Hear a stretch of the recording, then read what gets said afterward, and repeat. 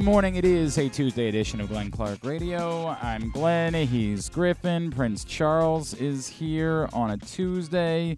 Coming up in today's show, we will talk more about the impact of Jalen Hurts on Lamar Jackson.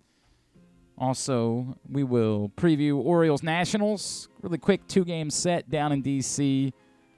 Our buddy Pete Medhurst, who is part of the Nationals broadcast team, is going to join us. He's also, of course, Navy play-by-play voice, and they've got a big game on Saturday night against Army. We'll preview the week that is. A huge week, obviously, with that game, and also, of course, Maryland Hopkins. Big top 10 showdown coming up on Saturday night as well. Bummer that both those games are at night. Real bummer that that's how it worked out, that you couldn't spread them out with two huge games on Saturday, but we'll preview that with Patrick Stevens. Jarrett Bell from USA Today will join us, talk a little bit more about Lamar and Jalen Hurts. All of that coming up on the program this morning. Let's get right into it. A Lamar-O-Meter update brought to you by Glory Days Grill. Glory Days Grill, great food, good sports. By the way, did you get a winner yesterday? Yeah, we need to do that. Well, today. Let's work on that. Let's give it 24 hours, right? From when we posted it, which is at 10 o'clock. So that would be 24 hours. Okay. That's how that works. So there we go. Oops, sorry. It's there. It's there. You can find it. It's there. Yesterday we let... What was the actual number? Because we had some tape issues on the meter. It was yesterday. 81. 81. Well, that 81. doesn't look like 81 to No, me. it doesn't. Are we going to have to do this every day? I'll make sure I look at it today. All right. We need to... This, I would say, it moves to the top of the list as far as our concerns. The most important thing we have going on, obviously, is the status of the Lamar-O-Meter. So it was 81% that Tim Barbalace moved it to yesterday, and I would have never, we would have had to, of course, corrected that today. The question that you guys kept asking yesterday is, what does Jalen Hurts' deal mean for the meter? And I decided, first of all, that I wasn't going to immediately move it or do an emergency move, in part because I didn't know.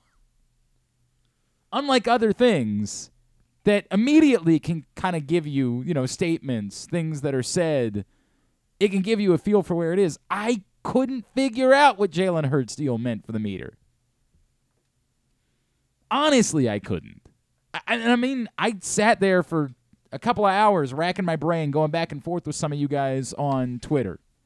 And I have feelings that we'll get to about the last 24 hours of discourse. But the meter itself, what does Jalen Hurts' deal mean for the meter?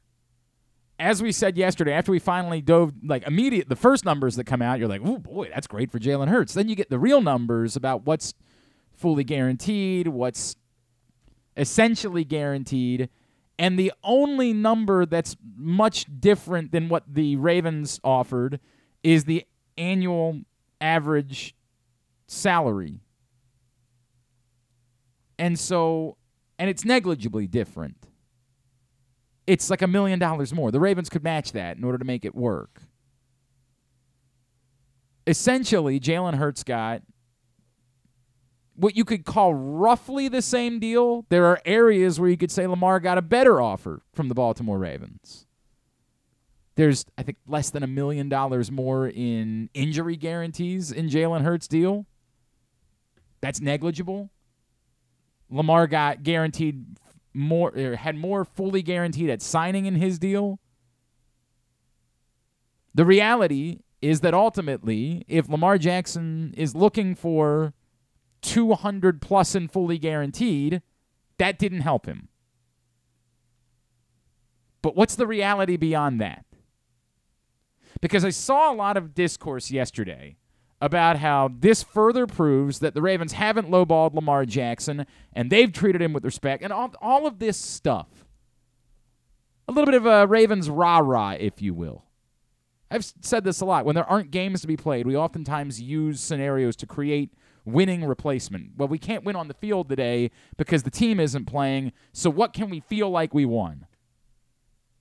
And we, as fans, this is theater of the absurd. We do this after, press conferences. Well, they won that press conference. No one has ever done that. Ever. That's never happened. There have been some really bad ones.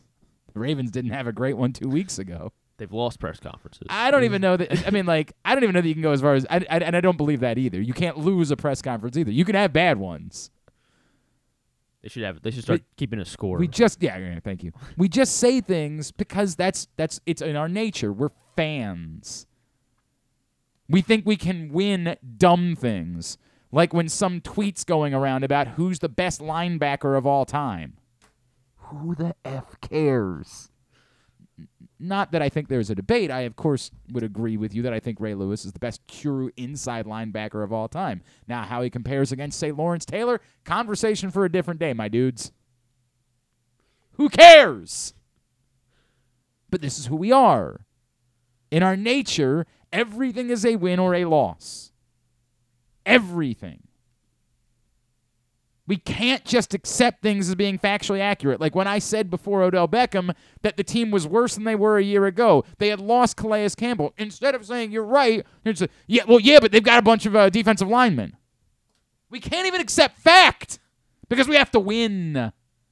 Everything has to be a win. No one said, I think they're going to be a disaster along the defensive line. I think it's going to be the worst defensive line of all time. I said they're factually worse than they were at the end of the season last year, which is just fact. That's it. They don't have as many good players as they had a year ago. They might be okay. Maybe. Nobody knows. You don't know. I don't know. I understand. I think they've got some depth along the defensive line. I think if there was an area where they could afford to lose something, that was probably the case. But factually speaking, they lost a significant part and didn't replace it with anything. It's an area where, on paper, they're worse. They also lost their, vocal leader defensively. You can hope that Roquan Smith will prove to be that guy. We don't know that yet. But we're not capable of just having these conversations because everything has to be viewed within the prism of winning and losing. And so when Jalen Hurts' contract offer becomes public, we suddenly create into, well, this is a win for the Ravens, or this is a... I want to try to have this conversation in as adult a way as possible. Nothing that happened yesterday leaves the Baltimore Ravens any closer to having finality with Lamar Jackson. I get it. You want to feel better. This is very much a guarantee fairy situation. This is very much a I can stick my head up a butcher's ass type of situation, but it's got to be your bull. Of course, neither one of you get that reference. Watch Tommy Boy. It's the greatest motion picture of all time. Oh, right. I did watch Tommy Boy. Yeah, well, It's one of the most important scenes in Tommy Boy. Yeah, great scene. Yes, it is. I'm aware, Griffin. God. I like T-Bones, too. Don't get me wrong. I'm not going to be sticking my head up a bull's ass. The point being, trying to make yourself feel better by saying, well, this is proof the Ravens offered Lamar Jackson something. Great. Now tell me how it's going to lead to Lamar Jackson doing a deal. Tell me how it is that you sitting back and saying, Ravens good, Lamar bad. Ravens right, Lamar wrong. Tell me how that's going to solve this. We live in a society where we want to do things like blame, where we want to be defensive, where we want to do those things, instead of being in a society where we try to get to solutions. I deal with this all the time in management, constantly. I don't need defensiveness. I need solutions. Solutions. Tell me what happened in the last 24 hours that's got us closer to a solution when it comes to Lamar Jackson. Tell me. Anybody. I'll wait. Yeah, nothing. I can do the CM Punk thing. I'll sit down in the middle of the ring, and I'll just wait. You tell me. Crisscross applesauce? Yeah, I'll do that. 100%. Crisscross applesauce in the middle of the ring. We don't say the other thing that I said when I was a kid. No longer call it that. It's crisscross. Nobody my age knew what crisscross applesauce was. Wasn't until I had kids that I was like, oh, right, because we don't call it the other thing. Got it. Got it. I think it's the right thing to do, by the way. I'm not being, this isn't a cancel culture thing. It doesn't, it leads me to like constantly think, what if Lamar, say, came back from his injury and played even against the Bengals? Because I think what let the Eagles do this is, yes, the Super Bowl, but also the fact that Jalen Hurts came back from injury. I have no idea. Led them to the Super The Bowl. Ravens have offered more than the Eagles offered Jalen Hurts. There's no disconnect. We're having the wrong conversations, is what I'm saying. We're debating about things that aren't debatable. There's a problem here. The Ravens believe, for good reason, they have offered an extraordinarily fair market contract to Lamar Jackson. Ravens fans have the right to believe that. You can believe that Lamar Jackson should take that offer. You can be reasonably critical about Lamar Jackson having played the last 2 seasons for less money than he should have played for, because 2 years ago he should have done a deal and gone back and tried to re-up that deal and kept leverage. You can be fairly critical. Now, you can't force him to do anything. That's his right. And that's where the problem comes in. That saying all of these things actually helps nothing in any way. You can keep saying, well, this is further proof, and this is, Lamar just needs to do this. Great. Now, do you think he's going to do it today? Do you think today Lamar Jackson's going to say, well, geez, if that's what Jalen Hurts got, I'm just going to have to go stick my tail between my legs and go back and take the deal the Ravens offered to begin with? No, and I guess that's as much because we want it to mean something, even if it's maybe even bad news. I guess for if there were a loser per se, even we just want news. I feel like I think it's less hard. that we want news. I think we want to feel like we're winning. Winning replacement. This is something that I first recognized when the Orioles were dreadful, and anything that they could do, anything an Orioles fan could do to feel something positive, they would do. They would literally try. Felix P.A. would try to make you feel good at night. We want to feel like we have a warm blanket around us. He first cycle, didn't he? Yes, he did. That's a fact. It's pretty good. He was dreadful. He was an abomination. He was awful. Man, I don't know what else there is to say. He was horrendous. But man, I would get into some fights with some people about he has all the tools. He's a 5-tool player. Yes, well, why isn't he good? What was the most bases he stole in a year? I don't know. He didn't even steal that many. Well, he didn't ever get on base enough to have stolen all that many bases. He was a 5-tool player that didn't use any of the tools in playing baseball. It's a different conversation for a different day. 21 stolen bases in his career. I mean, in his career. His career. Yes. Oh my! The number of people that wanted to scream at me about how he was a 5-tool player and the Orioles have found a gem in Felix P.A. His rookie year, he stole 8 bases for the Cubs. He scored. So we're spending way too much time on Felix P.A. We're doing the Lamar-O-Meter right now. Say it till you're blue in the face. Continue to talk about it. Continue to try to make yourself feel better by feeling like the Ravens have done right. It doesn't change anything. It doesn't get you closer. And you would say, so what? Are you saying you just gotta overpay Lamar to overpay him? I don't know. It's possible. If Lamar Jackson is completely unwilling to budge from this, if he continues to say, I don't care what other quarterbacks get, I'm playing for this, period, or I'm not doing a deal, it doesn't help you. You could say you don't think he's negotiating fairly. Fine. Fine. It'd be like someone coming to me and saying, I want you to work this job for this amount of money, and me saying, yeah, I don't really feel like doing that. I'd rather spend Sunday night with my kids. And them saying, well, yeah, but you're not going to get a better offer. I'm like, I don't think you understand. I don't care. This is the reality that faces the Ravens. What faces the Ravens is, if they don't get a deal done, they can do this for 2 more years, and then they run the risk of losing their quarterback and having nothing to show for it. And at some point, that might be the best option. Or is it a better option to simply overpay and not deal with that?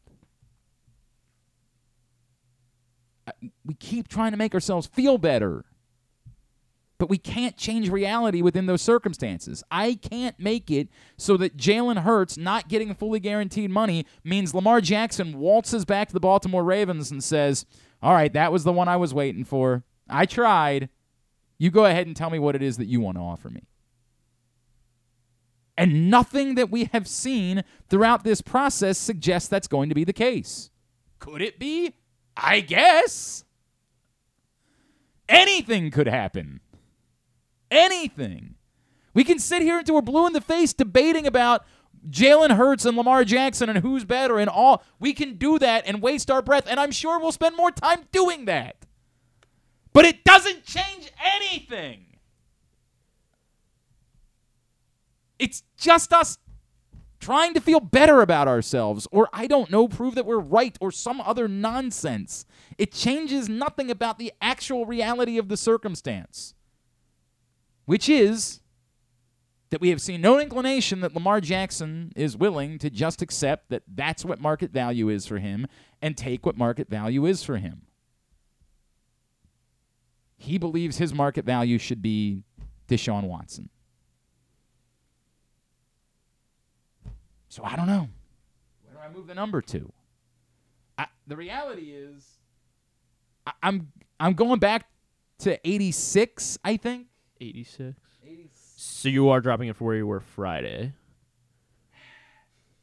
I don't know. I don't know. I'm in a weird place.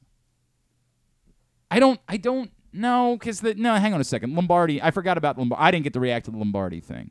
I forgot about that. I never actually set a number related to the You Lombardi. took your hand off of it, though. Isn't that the rule? Like, No, once you it's release not. your hand from the arrow. No, that's not it at all. 90. Back to 90. 90. Okay. But you got to explain this. Like, I don't really think the Jalen Hurts contract has any impact on what Lamar is going to do. Like, other contracts have been done, and Lamar still hasn't moved. So I don't think that suddenly this one is going to be the one that makes Lamar Jackson say, that's it. I now know. There's nothing else to see here. This is what it is that I can get, and nothing more than that. Can I hope that at some point that's what he says? You guys can keep talking about, well, if he only had an agent. Lamar Jackson got a better offer than Jalen Hurts without an agent.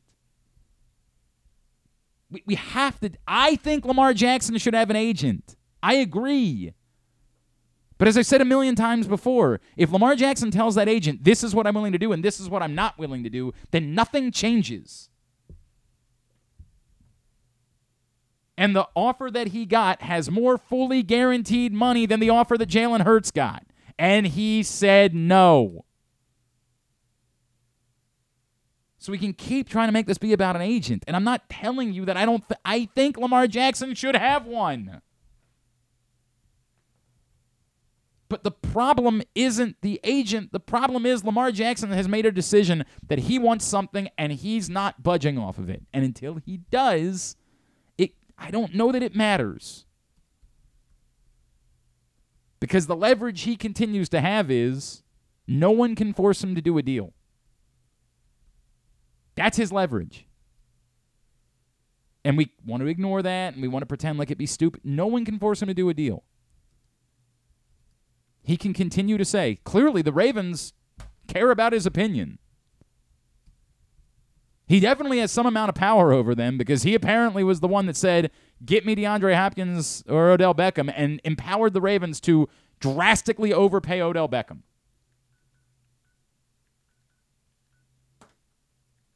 You want to feel better about yourself? Go ahead, shove your head up your butcher's ass. I don't know. But I don't know how any of this is going to help the conversation. The question is, what's going to get Lamar to come to the table? 90%. That's my decision. 90%. And it's not about Jalen Hurts.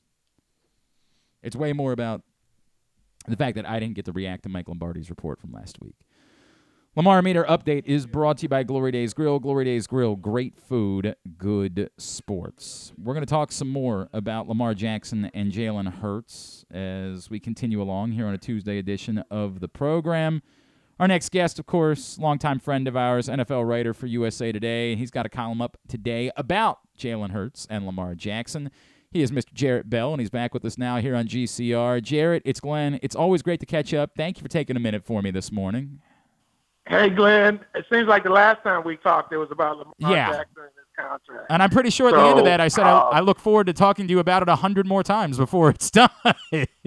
No, let's not. Hey, next time it'll be a done deal, and Lamar will be happy, and Baltimore will be having a parade. Anyway, here's my problem, Jarrett. Like, I understand people saying, "Hey, look, this is proof. The Ravens have offered Lamar Jackson a fair contract." I understand all of these things. The problem is I still don't understand. If Lamar Jackson didn't care the last time about what the fair market was for him, I don't know why he's going to suddenly care this time about what the market appears to show his value to be. I think he has just sort of decided he's dug in, and I don't know what's changing that now.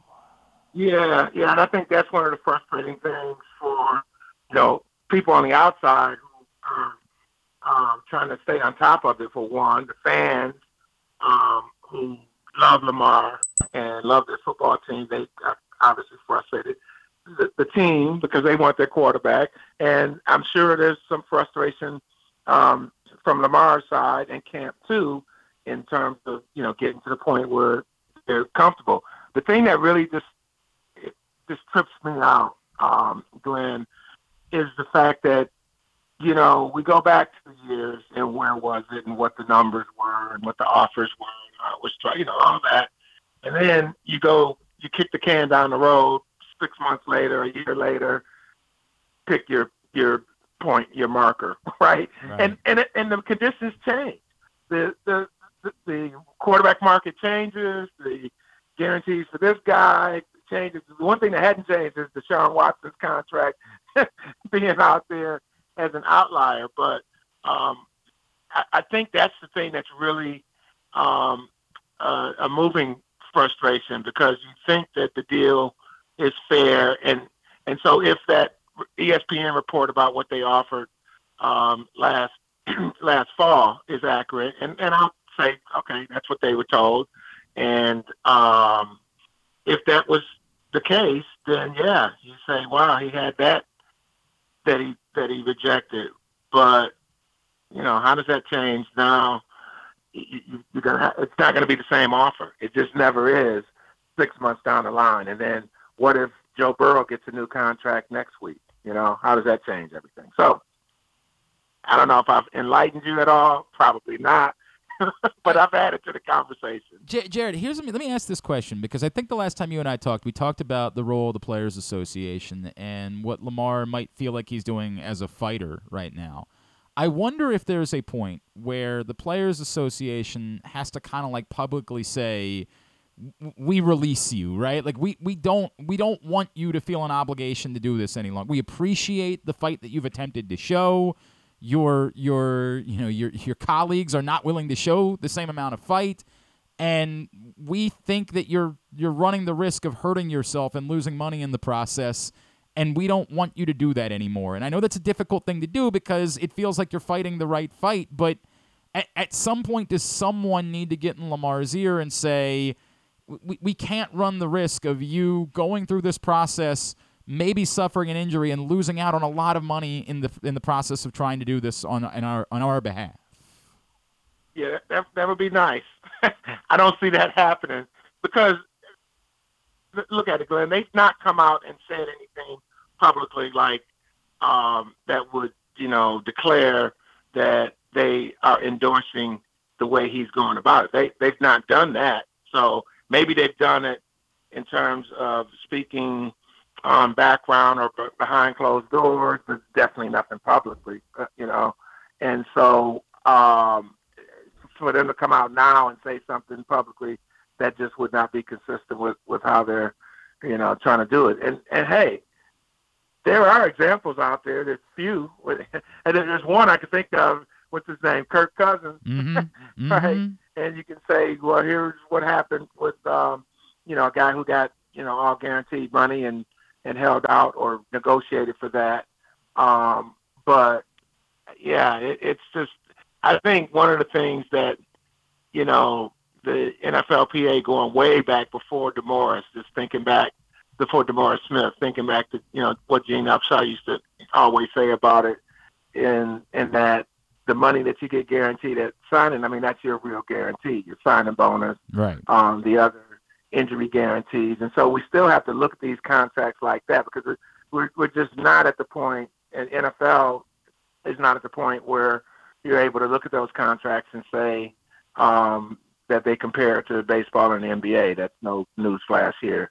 So in lieu of that, where does a guy find his piece if he's a player who's risking himself? It's got to be in those other guarantees and those injury risk guarantees, which, from everything that's been reported, part of that is definitely, a major component of the offers that Lamar has had, but obviously not to the point where he's ready to accept it. Just another minute here with Jarrett Bell from USA Today talking about the impact of the Jalen Hurts deal on Lamar Jackson. Jarrett, I guess my question would be, is there a way for Lamar to save face here? If he starts to read the tea leaves and say, look, I've tried, it's not coming, I should try to save face in this process. Like, is there a way for him to do it and not make it look like he lost? Is it important for the Ravens to try to structure a deal that makes him feel like he somehow still won in the process, even if he didn't get exactly what he wanted? Yeah, you want it to be win-win. You always want these kind of negotiations, especially, to be win-win. But I think, the point that you allude to when you start talking about ego and, the optics of it, I think that's important here moving forward. It really is. So first they got to get a deal done, but, right. How you get the deal done and how it's portrayed, I think is really, really important. And so, from Lamar's standpoint, do you, take a deal that maybe you really, really didn't want? It's not as good as you wanted. Maybe it's 90% of what you wanted. I mean, look on the flip side, man. The money that's been left there on the table already now for the past 2 years since, say, like Josh Allen got his deal, I don't know if he's ever going to get that back. And, if you get a contract that blows out, if you get the Deshaun Watson's contract and it's all guaranteed, fine, that's great. But let's just talk about the dollars. Would that make up for the tens of millions that you didn't get over the past couple of years because you've been digging in on this point? I've not done the math on that, but I don't think the math would support that. Oh, no, he's lost money. There's no question. Like, he has lost money. Yeah. He has not played for what his market value would be, even in a normal world over the course of this process. Before I let you go, Jared, do you think that do you think that now another year of quarterback deals, like, at some point there will be a moment, a come-to-Jesus moment, where he sits down and says, it's not worth it any longer. Like, I have to. Or do you think that he is just so dug in that it kind of doesn't matter what other deals get done, and he's going to ride this thing out as long as he possibly can? Yeah, it's hard for me to give an educated answer on that because, you would think that it would, but I would also have thought that you would have had an agent, a couple years ago hammering out a deal and would not have to be in the middle of it. So, from the standpoint of what I think and what's logical, it's, it really doesn't matter because he's proven to kind of do it his way and be comfortable enough in himself to want to do it his way. But, as I mentioned in the column today, boy, it would have been great to have, Nicole Lynn hit him up on DM with a DM on Instagram and go to work on his behalf. I think that's the thing that it just keeps coming back to me. And I know, I can appreciate the guys who try to negotiate their own deals and feel that they can do it. But, you're paying an agent like 3%, and you can save yourself a whole lot of aggravation and could, actually maybe stand to make more by using one. So that part of it, I just still don't understand. And I just think that there's something to be said to the fact that, you could stay out of the negotiations yourself directly and let the agent do their job and make their 3%. So I hear you. I know I need to let you go. Is there a 30-second way for you to answer this question? Is there any chance that new ownership group in Washington rocks the apple cart here and says, we want to make a splash, We want to get this fan base back on board with everything. We want to be the ones, and if we've got to pay an absurd price in order to do that, hell, we're already paying an absurd price for a franchise with no fan base at the moment. Is there any chance that could sort of be a crazy part of this process? Yes, that's a great question. It really is. I would just be speculating, and I would be liking it as as someone covering the NFL, always looking for something fresh to write about. So it will be appealing from that standpoint. But yeah, I think there's definitely an X factor to consider in terms of what the Commanders' new owner and his leaders will do, because they've got to win in a lot of different ways. Yeah. The product on the field, the fans, the stadium, getting the community support. They've got a lot of different ways, and that's why I think Magic Johnson is a limited partner in this deal, but I think he's gonna he has the potential to do a lot in terms of them, bridging the gap with the community. But then you talk about what you just mentioned. That's the on the field thing. If you're gonna go and spend all this money for this franchise, why not see if you can, juice it up in other ways? It would be quickly as possible. You would get a fan base really fired up really quickly. There's no doubt about that. Yes, indeed. At Jarrett Bell on Twitter, of course, usatoday.com, where you see his stuff. Jarrett, I know I kept you long. I appreciate you, man. Thank you for doing this. All right. Okay, Glenn, you take care, man. It's Jarrett Bell, longtime NFL writer, checking in with us here on GCR. Appreciate him doing that. Again, I get it. In his column he says it'd be nice if Nicole Lynn had hit Lamar Jackson up the way that she did Jalen Hurts a while back. Sure, fine. I get it. But Lamar got the same offer without an agent. In some areas, a better offer without an agent. What we're saying it the wrong way. Does he need an agent? Not necessarily. Could he use maybe some better advice in general? Yeah. Like that, I think, is a fair thing to say. John from Little Rock pointed out to me that Drew thinks that this is the end of the line, that now the deal gets done in the next 30 days. I hope he's right, but I just don't know what that's... I feel like we're basing our opinions off of more commonplace considerations. I feel like we're basing our opinions off of more traditional negotiations. I don't know. Could it get done? I guess. What makes you believe that this is the moment where Lamar Jackson changes everything? We keep trying to make it seem like the Ravens have all the leverage. They've already admitted they don't, because they drastically overpaid for a wide receiver to pacify Lamar Jackson. They know. They know. There's still leverage on the other side. It's not traditional leverage. It's leverage that I don't think Lamar Jackson wants to use. But it exists. And whether or not it actually helps him, it sure as F hurts the Ravens. A scenario where they never get a deal done with Lamar Jackson hurts them. Whether it be because he decides to hold out, whether it be because he decides not to play, whether it simply is that they have a franchise quarterback that walks away in exchange for a third-round compensatory pick. All of it potentially hurts the Ravens. And to continue to ignore that because you don't like it, I get it. It's not fun, but it's real. Who's at greater danger? My God, man, I don't have the answer to that question. And it doesn't mean that the Ravens have done anything wrong. It's not a blame game. It's a what's the next move? And nothing that I've seen from Lamar Jackson makes me think it's, just accept defeat.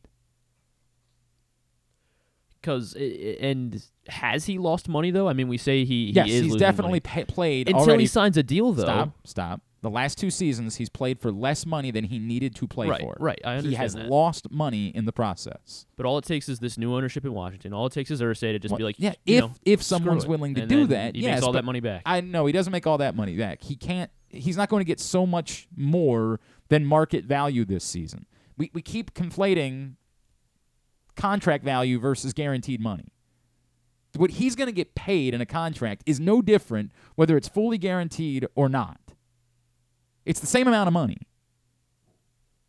He can't make that back up. He's already lost that money. And if he plays on the normal tag this year, he's obviously going to lose a lot more. Right. I still don't believe that's going to occur. I don't think that will happen. But it'll only add to it. He has lost significant money that he can't get back. I guess I'm just trying to maybe point out maybe he doesn't believe that he's lost money yet. Well, or he might not care. I think Yeah. that's the different part. He might not care that he's lost less, that he has made less money playing the position the last 2 years than he could have made if he had done a deal a couple of years ago. And again, I've always talked about, I don't understand why the quarterbacks don't just all acknowledge they have all the leverage and just demand new contracts every year. I'll never understand that. And no one can ever give me a direct answer. They just sort of give me, even agents that you talk to are like, well, I don't know. That's just not the way it's worked. Why not? If you're the quarterback and you're a franchise quarterback, why don't you say every year, whatever the price is for a quarterback, you've got to bump me up to that number? If you're Josh Allen, why didn't you immediately walk in and do that? Well, because, you want to work together. You want to be good partners. Why? If you get hurt, I promise you, they're not going to be your good partner. They're going to do everything they can to get their money back. Why are you worried about being a good partner? Well, because that's money that could be spread around the salary cap. In theory, that sounds good. If you believe that's the way it's going to work, that sounds like a reason to do it. If you feel like you've got enough and that by not taking more, that money can be spent in better ways, if you believe that, if you believe in your front office, that's a good point. Does it actually happen? I'd be interested in knowing the opinion of a lot of guys over the years. Ask Aaron Rodgers if he feels like that money was spent wisely by the Packers. Just, for what it's worth. That's all I'm saying. All right, we got to get to a break. When we come back in, Patrick Stevens will join us. Huge week in college lacrosse to talk about that. Maryland has rounded out its coaching staff. They have made a move today to elevate my buddy Greg Manning Jr. to an assistant coach role. He's kind of had a bunch of different roles with Maryland over the years. We'll talk to Patrick about that when we come back in. Today's show brought to you by PressBoxOnline.com/offers. Baseball season. For the first time ever, you can bet on your phone here in the state of Maryland on baseball games. So take advantage of great sign-up offers and incentives. Right now, you can go to PressBoxOnline.com/offers, click on the DraftKings link, and get up to a $1,000 deposit bonus match plus a $50 free bet. But the only way to take advantage of it is by going to PressBoxOnline.com/offers. It's Glenn Clark Radio. Are you a diehard O's fan looking for the perfect way to show your team spirit? Look no further than Birdland Sports. Birdland Sports is a small business run by fans for fans. They offer a wide variety of unofficial O's merchandise, from the Birds Are Coming tees to player cartoon shirts and more. And the best part? Their prices are more affordable than the big guys. So head to birdlandsports.com and grab your gear today. Show your support for the Birds with Birdland Sports. The latest edition of Press Box is available now. On the cover, Luke Jackson profiles Orioles phenom Gunnar Henderson, breaking down how he was able to become the top prospect in baseball at such a young age, and what could be next in his first full MLB season. Also inside, we meet lacrosse players from the men's and women's college programs across the state, and Bo Smoka breaks down another year of wide receiver issues for the Ravens. Press Box is available for free at over 500 area locations, including 60 Royal Farm stores, and you can always find the entire edition, as well as the best daily coverage of the Orioles, Ravens, and Terps at PressBoxOnline.com. That first sip. That first bite. Mmm. Start your day off right with a delicious breakfast at Royal Farms. Choose from a fantastic selection of fresh Royal Farms breakfast sandwiches and top it off with a rich hot cup of the freshest coffee in the world. At Royal Farms, breakfast is available day and night. It's the freshest breakfast in the world. Real fresh, real fast. Royal Farms. Harford Community College in Bel Air, Maryland, along with the National Junior College Athletic Association's Region 20, will host the 2023 NJCAA Men's Lacrosse National Championship May 13th and 14th at Harford Sports Complex, 401 Thomas Run Road in Bel Air. Semifinals are on Saturday, May 13th. The National Championship is Sunday, May 14th. Catch the action for $10 each day. Tickets will be available in advance or at the gate on game day. Qualifying teams will be announced. What air conditioning company can save 50% of your energy cost and qualify you for up to $7,500 in rebates? A.J. Michaels. We do more, we do it better for less. In Baltimore and Annapolis, ajmichaels.com. If you miss anything on the show, don't forget that you can watch full episodes at youtube.com/pressboxonline, and you can download podcasts on Apple, iTunes, Amazon, and Grindr. Wait, did I say Grindr? I don't think that you would find it on Grindr. Not that I know what's on Grindr or anything, I swear. On second thought, you know what? I don't care what you think. Here's Glenn. The Toyota Tacoma comes in a range of models and trim lines, so you can choose the perfect Tacoma to reflect your unique personality and driving habits. Check out buyatoyota.com for deals on new Tacomas from your local Toyota dealer today. It is a Tuesday edition of GCR. On Tuesdays, we dive into the world of college sports with our friend, Mr. Patrick Stevens, at Discourse, D1S Course. Of course, Washington Post, USA Lacrosse Magazine, and he is back with us now here on GCR. Patrick, good morning, my friend. How are you? I'm well, Glenn. How are you doing today? All right. It feels like Greg Manning Jr. Has probably had every role possible in his tenure with Maryland basketball. He gets elevated back to an assistant coach's role today, replacing Grant Billmeyer. What is it that people should know about what Greg Manning Jr. has brought to this Maryland program over the years? Well, he obviously has some connection to the past. Obviously, his dad was a great player for Lefty Drizel back in the day. But this is a guy that is, between his time at Loyola, Siena, now at Maryland, just a really organized young coach. And, I bet I could tell you with a straight face that he actually took over as the head coach in a game when like three guys got ejected. I'd be lying, but you could probably in the Danny Manning era there, I could probably convince you of that, right? Because those games just kind of flew by and nobody really paid that much attention. That's a fair point, man. It's probably true. And look, someone who obviously cares a lot about the program and has done everything, and I think deserves every opportunity. I like Greg Manning a lot, so I'm happy for him. And it's interesting because I don't think of Greg as like a huge recruiter or something like that, but I do know that a lot of guys will talk about the relationship they've had with Greg over the years. Like, he has had an influence despite maybe not ever being like the lead recruiter for this program.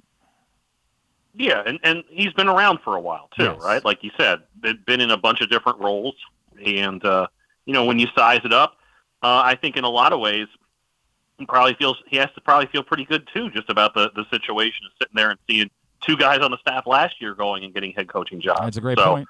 I think for him it's a wonderful opportunity to build his resume, because not hard to imagine him running a program of his own sometime down the road. All right. Now, the big stories this week, of course, are in college lacrosse, as we end up, unfortunately, they're both at the same time on Saturday night, but two huge games. Let me begin with Army-Navy for this week, and the realities that are ahead for Navy as this turnaround has continued. They have continued rolling. What is their reality based on what happens on Saturday night?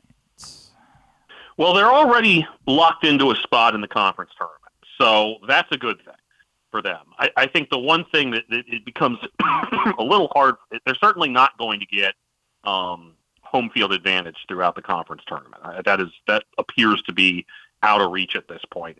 I guess it's not technically, but in all likelihood, it would be a long shot for them to be able to do that. So I think for them, what they want to do is to try to do as best they can to maybe get a second place finish, get a bye into the semifinals of the Patriot League tournament. Otherwise, what a win basically does is it ensures that they'll be playing a quarterfinal home game the first Tuesday in May, which could very well come against Loyola in a rematch of that game from last Friday, so or a couple Fridays ago. So I think if you're Navy, what you're doing at the very least is you've got your rivalry game, which takes precedence over everything. But big picture, you're in a spot where there's a chance for you to kind of work your way into a situation where you're going to be the team that's, maybe second place in the league, which, you play one less game, you've got a much better chance of being able to win that conference tournament. And a win basically locks you in to, at minimum, having a home game. So at least you don't have to travel anywhere for that first day of the tournament. And they, of course, are not in a place where they can't get in unless they get the automatic qualifier. No. Yeah. That's not going to happen. It is Patriot League tournament or bust for Navy. And so the fewer games that they have to play in that tournament, the better off it is for them. I assume at this point now, after what happened on Saturday, we finally got to the same point with Loyola, right? I think so. And I think that if there is really any sort of hope at all for the Greyhounds to salvage any kind of at-large possibility, they would have to win out until, for example, a conference tournament title game or something like that. And that includes tonight against Georgetown. I think whatever little faint hope there is of an at-large for Loyola, if they lose to the Hoyas, that pretty much does it for good. That's the sense that I got. Again, that game tonight at 7 o'clock over at Ridley Athletic Complex. Of course, the other one being Hopkins, Maryland. And, for as weird a season maybe as Maryland has had this year, this shapes up to be a pretty classic Hopkins, Maryland type of game on Saturday night, right? Yeah, well, think about this. I mean, this is only about a year or so removed from Maryland going in and hanging a 15-goal victory over Hopkins at Homewood on Senior Day, all that stuff. And right now, granted, Maryland just probably put together its best game, at least since the Virginia, when they won down there. And maybe even, I think you could make a case it's one of their best games of the season, what they did to Rutgers. Really just kind of played the way I thought they were going to play this year, right? Where the defense was really firmly in control and the offense did its part early, and then they just kind of coasted in, basically. Not to suggest that they weren't trying hard or anything, but essentially they had the game in hand by early in the third quarter. And so this is a Maryland team that obviously has had great success against Hopkins of late. Hopkins is a team that's coming off one of its best games of the year, having hammered Ohio State. Both teams are 3-1. The winner gets at least a share of the Big Ten regular season title. Maryland would get the number 1 seed if it wins. Hopkins gets the 1 if it wins, and Penn State loses to Rutgers on Friday. So a lot at stake, plus that big old crab trophy as well. And this has the feel of a much more significant Maryland Hopkins game than what we've seen over the last few years. Although remember, go back 2 years ago to the pandemic season, and Maryland had drubbed the Blue Jays pretty good in College Park, and it took a wild comeback to be able to win that game. You go back to the conference tournament last year, it's a couple weeks after Maryland handled Hopkins with ease, and, they just they weren't in any danger, but they kind of slogged their way through. So interesting and weird things have a way of happening in this series. And I'm not sure that there really is anything that would qualify as weird. I think it's actually two pretty evenly matched teams, and it feels good going into this game, kind of looking at that as you don't have really a great sense as to what's going to happen, because that really hasn't been the case for the last few years. Patrick Stevens is with us here on GCR. I think the point that you just made is exactly what I was feeling, which is yes, to the point, it's Hopkins, Maryland, and so it's always going to be Hopkins, Maryland, but you and I certainly know over the years from when there is an electricity, when both teams are good, when it feels like it matters, I don't know, there's something about that event that seems to mean a little bit more than when, the Hopkins has been down the last couple of years and it's harder to sell it. Yeah, and I will say this, that just simply based on the size of the venue, you get that vibe a little bit more when the game's at Homewood than in College Park. No doubt. I mean, just the reality of it, let's say you're going to draw 7,000 in a 10,000-seat facility, you've got kind of a festival atmosphere. You do that in College Park, and the place is about mostly 15-20% full.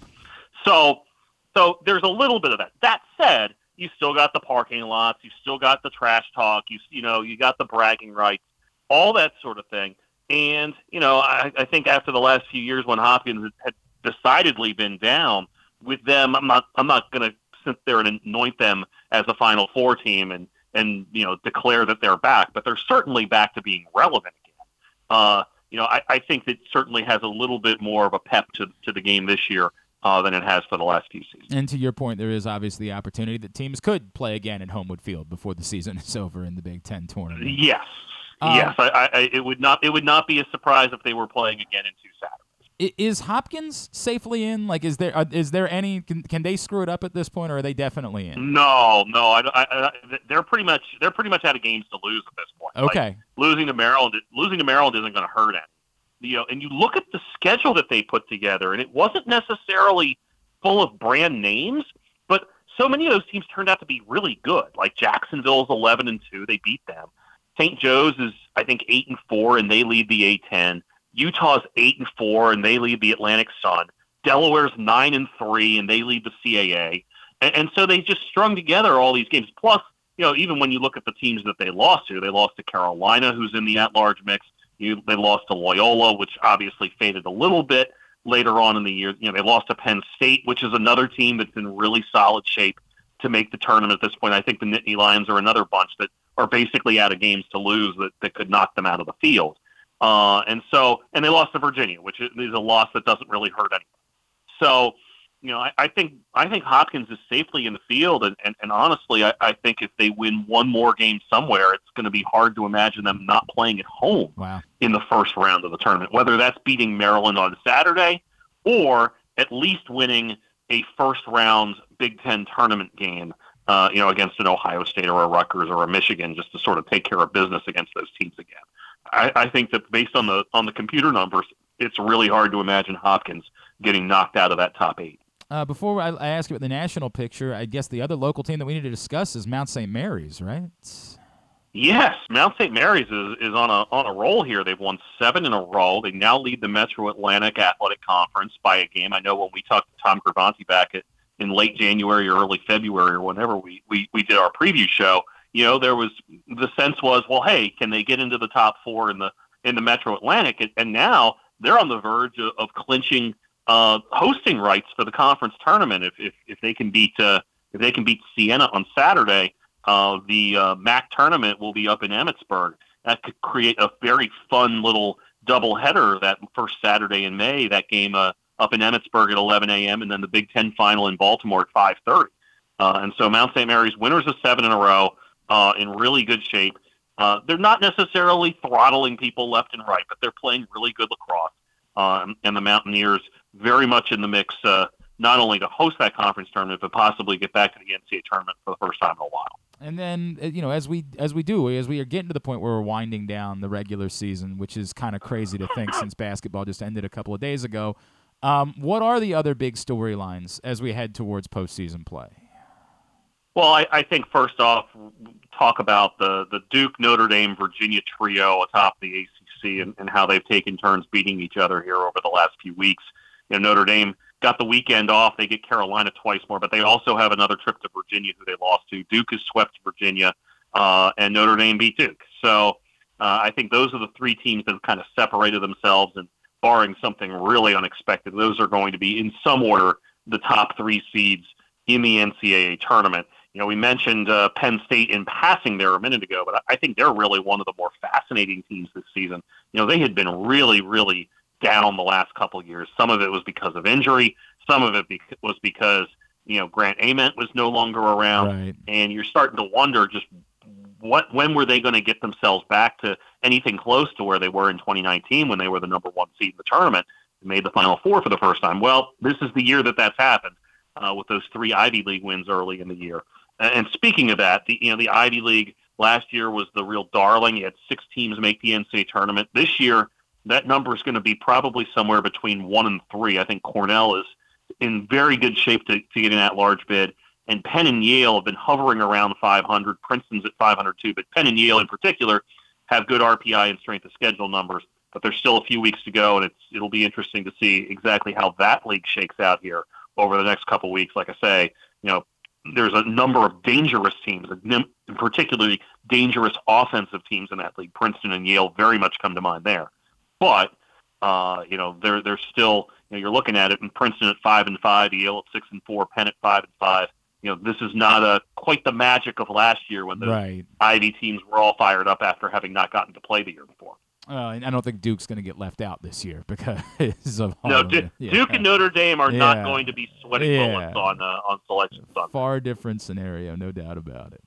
All right, it's time to play our game. Can Patrick Stevens name the MLB teams that this particular player has played for? I begin with someone who was only an All-Star once, but was a World Series MVP and in the same year the NLCS MVP. It was a heck of a postseason back in 2011. 4 teams for David Freese. David Freese. Well, St. Louis for sure. That's right? Obviously where he was. All of those accomplishments occurred. And Pittsburgh. He was in Pittsburgh. Most certainly sure, was right? in Pittsburgh. Yes. And now we have 2 leftover spots for David Freese. One I remember significantly. The other I didn't remember. Okay. Am I? Well, let's first of all let's do what I always do and say the Dodgers. That's the one I didn't remember. He was most certainly a Dodger at the end of his career for 2 seasons. So you're missing. And then I'll throw Arizona out. Oh man, I actually remember this well. He went from St. Louis to the Angels. The Angels, yes, correct. He spent 2 years with the Angels in 14 and 15 before he went to the Pirates. And then one more, a 2-time All-Star, a man who hit a pretty emotional home run once upon a time. He led the league in triples once. He led the league in stolen bases 3 times. A former Gold Glove and Silver Slugger winner. 4 teams for D. Gordon. D. Gordon. Well, D. Gordon was definitely in Miami, right? Most certainly. That's where he famously hit the home run, yep. And then Seattle, correct? After Miami, he was in Seattle. So I also struggled with the one. I thought you would get the one at the end. Last year, he spent somewhere last year, and he actually started his career 4 years somewhere else. Well, he was in Washington last year. That's correct? where he was last year, correct? And he was a Dodger, right? There you go. It's always a safe bet. Always a safe bet, 4 for 4 on D. Gordon. I know you're at Loyola tonight. What's the rest of the week look like for you? We'll be at Hopkins, Maryland on Sunday or Saturday. Not Sunday. If I get there, then it's not going to be good. But I'll be at Hopkins, Maryland on Saturday. It was a tough call. Yep. Which is I really wish that Army Navy game was in its afternoon slot like it normally is. But we know how TV works, and they're going to do what TV's going to do, and so it sort of knocks out the possibility of a neat doubleheader this weekend. So heading to College Park to see who ultimately gets a share of the Big Ten title. Yeah, it's a bummer that they couldn't have. But yeah, you're right. That's the way it works. TV dictates everything. At Discourse, D1S Course on Twitter is how you follow him. Washington Post, USA Lacrosse Magazine. Patrick, always appreciate you, sir. We'll talk to you again next Tuesday, and I'll see you tonight. Thanks so much for having me, Glenn.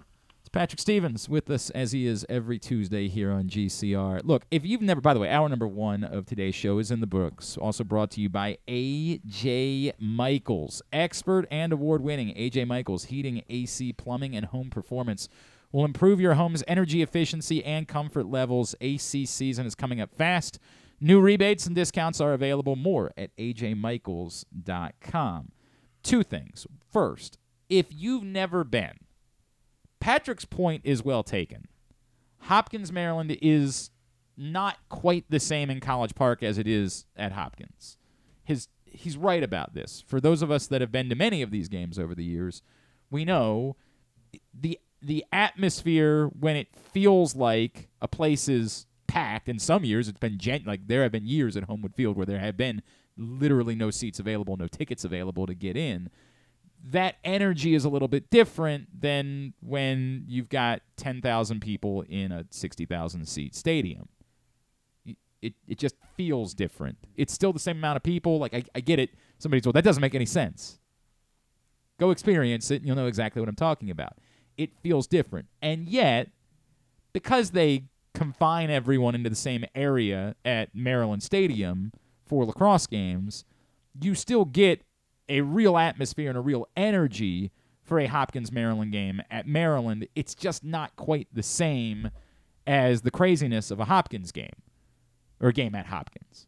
What I would tell you is if you've never been, and I say this all the time, if you're a Baltimore sports fan, and by that you mean you like the Ravens and the Orioles and like Maryland basketball if they're good, that's fine. There's nothing.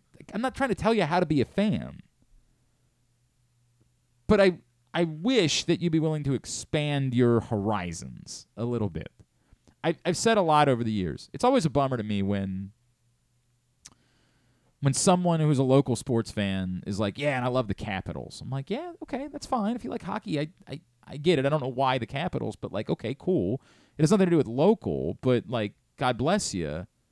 Have you ever considered the other things that we have? Have you ever thought about that? Like, have you ever considered maybe I'll go to a Morgan Coppin basketball game once? See what that's about. Why it is there's so many people in this community that care so much about it. They're not going to talk about it on Sports Center. They're not going to get the same play on Twitter. So I know why it is that you've been drawn to it's either a major professional sport or I don't care. But have you ever tried it? Never given it a shot? And I'll say the same thing about lacrosse in general. Obviously, for some people in our area, lacrosse is life. Like, you care more about lacrosse than you care about anything else. I know those people. I know them well. I see them all the time. They're my people. And for some people, it's more like a passing thing. Like, I'll watch a championship game on Memorial Day if Maryland or Hopkins or somebody's in it. But otherwise, meh, I don't really care. This is the way to kind of indoctrinate yourself as a Maryland-Hopkins game. And the fact that we get one this year, when both teams are playing well, when both teams are viable Final Four contenders, creates a little bit more electricity for it. Patrick's not wrong. It would be nicer if it was at Homewood Field, and it would. But for some people, you don't want to deal with that. Like, I'll be the defender of that too. The first thing I think of is how does Hopkins deal with traffic and parking? I'm so glad you brought that up for these types of Charles. events. It's kind of where I was going. Like that I feel that, particularly now at 40.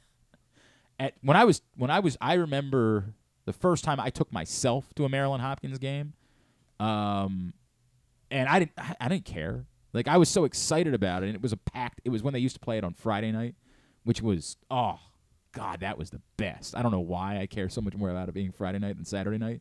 But like a Friday night, I was there, I want to say 06? The 06 game is the first time I like have a memory of a Hopkins-Maryland game, is because that was a game where Joe Walters from Maryland just went nuts. Like, started doing things that it didn't look like he was playing lacrosse. It looked like he was playing basketball. Like, he looked like LeBron James. Just attacking and doing things. Was just able to take over? Yes. And I was like, oh, my God. That wasn't the first one I went to, but I remember that game. That was at Homewood Field. It was definitely a Friday night. And I remember I went by myself. I had a buddy that was going to go with me, and he didn't show. This is before texting. Like, we had cell phones. He wasn't answering his phone, and I was like, the hell with it. I'm going. And over the years, I've gone to lots of Hopkins games and like PL events where parking and it's all been a nightmare for me. And legitimately, like, if I don't get there 30 minutes before the game, am I certain that I'm going to get a seat? That's been a real problem at Hopkins, Maryland games over the years. So if you're in that camp where you're like, dude, I go, but I kind of don't want to go when it's at Hopkins because I want to be comfortable, well, Saturday night presents that opportunity for you. If you don't want to deal with the nightmares of a lot of people packed into a small place, and if you get claustrophobic and all of those things, at Maryland you're not going to deal with that. So by the way, if you're going to Army Navy instead, on board with that. That's another great game on Saturday night, and it's a game worth going to. This is not me, specifically saying you can either go to Johns Hopkins, Maryland, or you're not. You're terrible.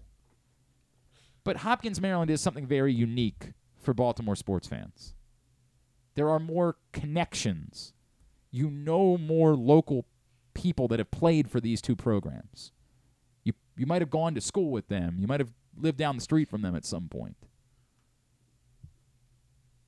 I would encourage that if you've never been, this is a great year to go. It's a great year. I haven't looked at the weather. I mean, I'd like to think it's going to be nice on Saturday night. I hope that it doesn't get ruined for me. I unfortunately, so I have, this is like a very rare occasion in my life where I don't have a game Saturday night because Stevenson plays on Friday night. Thank you. I appreciate that. So I've got a Loyola game Saturday afternoon, and then I have Saturday night free, and so I'm trying to talk my wife into taking the boys, and she's of course the one doing the math of like, well, the game wouldn't be over until 9, and then we wouldn't be back until 10:30, and then I'm like, okay, calm down. Let's just go. Let's just go anyway. So I want to take my sons because they're super into lacrosse now because they both play, and I think it'd be cool for them to experience like a big game. Right. So I would like to take them on Saturday. Like even just the feeling of like, oh, they play lacrosse in this stadium. Like, right. They've probably been to Maryland football games. No, they've been to basketball. They've never been to a football. It's just because of my work schedule. It's just tough for me to take them to games, right? Like it's a difficult. But seeing thing lacrosse played in such a big stadium, well, it's cool. And so I'm trying to make it happen. I'm just imploring, if you've never done it, I would often say we often used to do like the bucket list thing. Like what are the things that you have to do? You have to experience as a Baltimore sports fan, right? And the easy ones are Orioles opening day, Preakness, Ravens Steelers, Orioles World Series parade. Yes, that would be nice. Like I would like that to be on the list, but things that you can actually control. Like you can go to all of these events, and those are easy ones. I would say you can't get 5 deep without Hopkins, Maryland lacrosse showing up on the list. And there are ones that are more, like I think that I absolutely am of the belief that Morgan Coppin basketball should be high on the list. Some people say, well, you got to go to the Loyola Calvert Hall. I don't feel as strongly about that as other people dodgeball's on that list, I think. No, didn't quite make it, but I appreciate it and continue to try to put it over. The average Joes?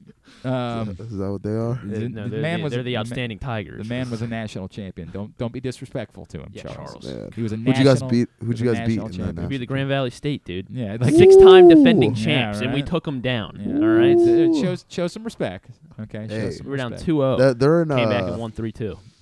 Is that the one in Michigan, or are they It is down? Michigan, yeah. Okay. Yes. It's where Matt Judon went. That's true. Yeah. That is correct. That's a great point. He won some sort of fishing event I saw over the weekend. There was like him, DeAndre Hopkins, and somebody else did like a celebrity fishing show on CBS. Did you see the video of AB trying to hold the fish, and it was like flopping in his hands, and he couldn't like get a good grasp on it? I did not see that video. No. Show you later. Look, I don't think in fact I would say outside of those first 3, outside of Ravens Steelers, Orioles opening day, and Preakness, that's where it's more significant to me than random primetime Ravens game. It's more significant to me than, Orioles Yankees or Orioles Red Sox, which are fine, but unfortunately tend to have a lot more fans from the other team involved over the years. Like I think those are all good things, but I think that Hopkins, Maryland is more significant than any of those. To be a well-rounded, to be someone that really understands Baltimore sports. It used to be that back when all these things mattered, these were the things that we had like on the old radio station, make hiring decisions based on this stuff. Like, cool, so you know about the Ravens. What else do you know about? Do you really know Baltimore sports, or do you just know the Ravens? And I appreciate it. That was one of the things that I was like, there are very few things about that place that I was proud of, but I was kind of proud of that we didn't pretend like there were 2 sports that existed in Baltimore, that like these things mattered. By the way, I'm also going to invite a Navy lacrosse player on this week. We're going to try to catch up with a Hopkins player this week, Navy player. I think I just realized I never actually talked to Maryland. We'll see. Maybe we'll squeeze Maryland in as well. I'm a little behind the 8 ball on that one. Like, I care. And I think we all should care. And I think we should be proud of something that matters, that's unique, and is ours. And I think that's cooler than trying to bite something that isn't ours. And that's not if you want to be, I'm a Phoenix Suns fan. That has nothing to do with Baltimore. You have every right to do those things. But I think it's cooler to embrace and celebrate the things that are unique about us than it is to bite onto these other things. So, I don't know. That sounded like a sermon. It was, yeah. I don't mean it to be as preachy. I don't mean that. There are certain things that I think that you should experience to be a well-rounded Baltimore sports fan. And in order to be able to celebrate, I just wish that we could celebrate our own things. And Hopkins, Maryland is a really cool, unique local rivalry. I don't want to burst the bubble. The weather Saturday night. Don't say this. Okay. I just won't. All right, fine. Go ahead. I think there's always What? What is it? What does it say? Potential for heavy rainfall. Get the F out of here. 90% chance of rain. But maybe that could be a good thing because the Orioles play Saturday night. So if you're going to the Orioles game, they're not going to cancel the lacrosse game for rain. No, they're not, but it's still going to be unpleasant. I don't care for that. There will be a sport on that you can go to. So. Yeah. But I think to add to it, there's always something about watching a game or a sporting event in like a city atmosphere, and you don't get many opportunities like that in Baltimore, given that obviously the Ravens and the Orioles play and they're the professional teams, but like not a lot of the college teams have like as esteemed. If you experience either the Maryland Loyola or Johns Hopkins Loyola lacrosse games at the beginning of the season, and I keep coming back, there are opportunities for you to experience something real that's unique, and those are those opportunities. Like you had those chances at the beginning of the year with Maryland Loyola and Hopkins Loyola. And Hopkins is going to host the Big Ten tournament this year, and there's a chance that you're going to get a Hopkins-Maryland rematch in the Big Ten tournament at Homewood Field, which would be dope. And I would encourage you to check that out. This is not me uniquely saying there's only one way to do this, but it's not crazy. Hopkins, Maryland is a big deal, and I think everybody should experience it. And I think this is a particularly cool year in order to experience it because both teams are very good. Both teams have a legitimate chance. I don't, they're not number one. Neither one's number one. To Patrick's point, I think it's a stretch to say that Hopkins is a legitimate national title contender right now, but I don't know. They've been playing really good lacrosse. Like if they beat Maryland on Saturday night, suddenly, who knows? Maybe you got to put them in that conversation. And they're definitely, I think, a Final Four contender for sure. And then I feel like there was something else I wanted to say before we took a break, but we ran out of time. We need to get our break in before we talk to Pete Medhurst.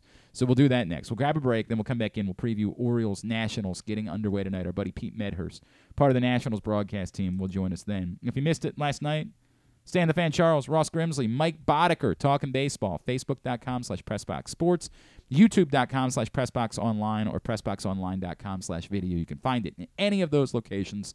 Stan the Fan Charles, Ross Grimsley, Mike Boddicker, Talking Baseball on Facebook Live. Pete Medhurst, our buddy, joins us next. He'll also tell us a little about Navy Army lacrosse as well. That's on the way. Glenn Clark Radio.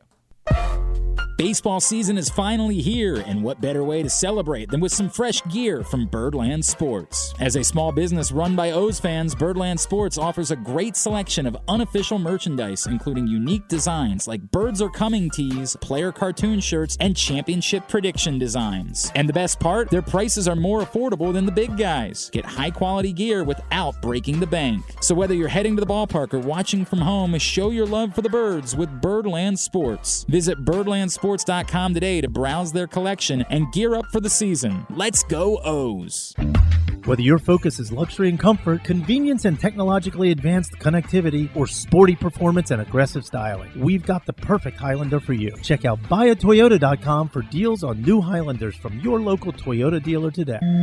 Another Orioles season is in the books, and the Bat-Around was there every step of the way as the Birds posted their first winning season in 6 years. And after promoting 2 #1 overall prospects in Adley Rutschman and Gunnar Henderson, Mike Elias has said it's liftoff from here. Hi, I'm Paul Valley, and along with my co-host Zach Goodman, we'll be here every Saturday from 10 a.m. to noon all off season, discussing every signing, trade, and waiver claim as we navigate the cold winter months that lead to spring training. You can watch us at youtube.com/PressBoxOnline and Facebook.com/PressBoxSports, or listen live at PressBoxOnline.com/radio. And if you miss a show, you can find us anywhere you get your podcasts. So tune into the Bat-Around with Paul Valley and Zach Goodman every Saturday from 10 a.m. to noon right here at PressBox Sports. Costas Inn has been serving up delicious steamed crabs for over 50 years. Lately, the crabs you want to eat when the weather warms up have gotten harder and harder to get. So get your crab eating game plan in place. Make sure to stick this number on your fridge, 410-477-1975. Call ahead and reserve the size crabs you want. You may be able to walk in, but you may also be disappointed at the size or maybe even get shut out altogether. So call ahead, have a plan, and then arrive on your crab eating vacation. Costas also has delicious crab soup and crab cakes. The Costas Inn at 4100 North Point Boulevard. For more than 50 years, they've been satisfying crab lovers in and around Baltimore. If you need more of Glenn, you can also hear him every Sunday with Rita on 105.7 The Fan. But also, if you need more of Glenn, what's wrong with you? It's a fair question. By the way, here's a wild story that I just saw pop up this morning. Brandon Bean, Bills GM, says Damar Hamlin has been cleared to resume full football activities. Man, I mean, like that's unbelievable. Like, just really thinking about where that was. That is a really cool story, man. That's I know we kind of, like, the moment Damar Hamlin was okay, we kind of stopped obsessing about Damar Hamlin, but that's just purely miraculous, man. Awesome story. That was neat to see this morning, and I was really happy about that. All right, Orioles and Nationals playing a quick 2-game set down in D.C. this week. I always hate these weeks. I really don't care for there being 2 baseball games in the middle of the week and 2 off days during the course of the week. Like, we just got baseball back. Like, I don't need 2 off days in my life. Although I did enjoy watching basketball last night. We'll talk more about that a little bit later on in the show. But let's preview that, and also we'll talk a little Army-Navy lacrosse with our next guest.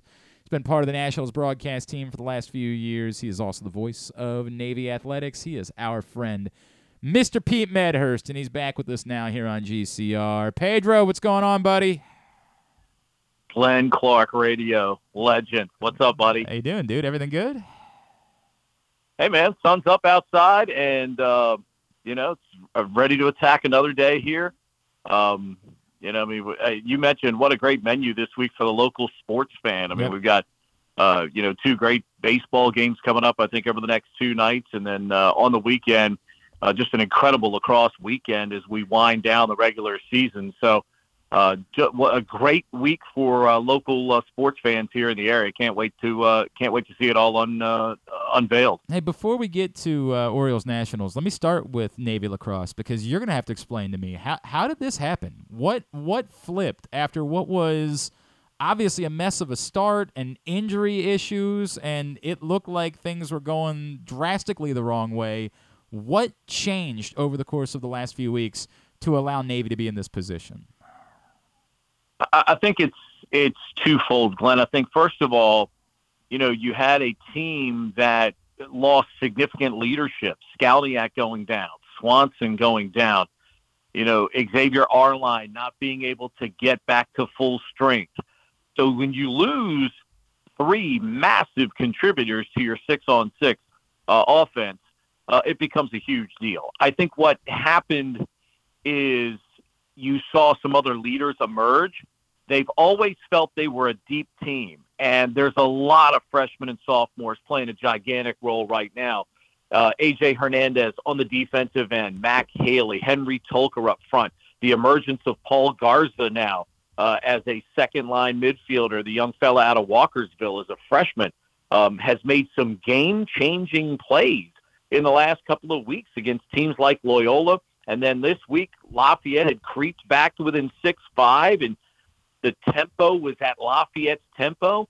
And then Garza unleashes a rocket from the perimeter and completely changed the fourth quarter of that game. So, and let's face it, the last 4 games in this win streak, Glenn, they've actually had the same players on the field the whole time.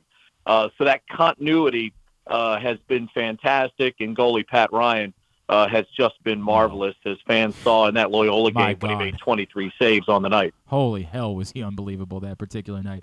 Look, I know at this point they're going to have to, continue this run. Like, there's not a path for them to get in as an at-large. Like, can they do, at this point, having seen what they did against Loyola and BU specifically, do you find yourself saying, like, no, there's really a world in which they could beat every team they play between now and Selection Sunday? Glenn, I thought coming into this season, I thought the Patriot League, if everybody stayed healthy, I thought the Patriot League was legitimately 4 teams deep, if not even a 5th, because with, a face-off specialist like Sisselberger and some solid returning guys on both offense and defense, you knew Lehigh, I think, even had an opportunity to compete. So the league is really shaping up as tough as I thought it could be. I mean, Joe's kids at Army have played very good lacrosse. They've been very consistent. Obviously, Cornell losing to them 11-10, on Saturday. There's no shame in that defeat.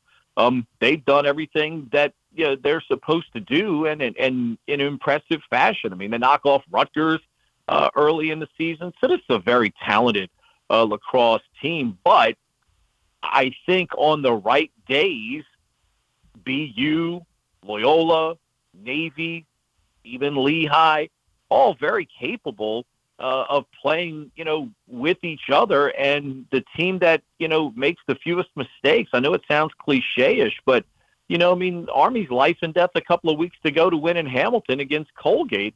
So they're not unbeatable, but they're mighty damn good, I'll tell you that. So I think the Patriot League tournament is shaping up to be just an amazing couple of days of lacrosse. No doubt. It can be absolutely electric. I am with you on that. All right, Pete Medhurst with us here on GCR. Orioles Nationals for 2 games this week. Pete, I asked this question, and I'm sure you understand what I'm asking generically.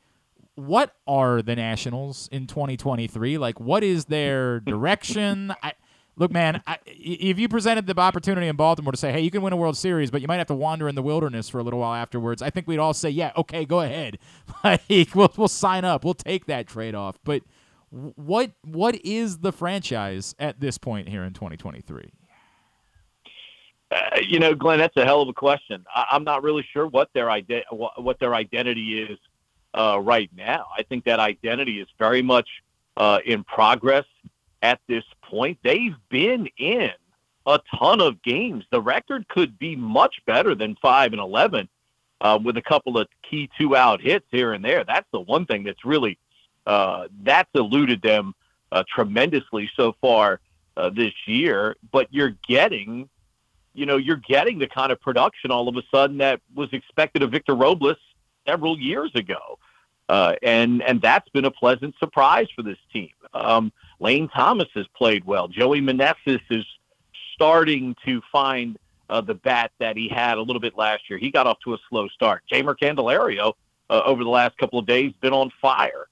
So, from that standpoint, you're getting something from players you had no idea. I mean, Candelario is a guy that was supposed to be a really good player and has shown flashes of being that guy.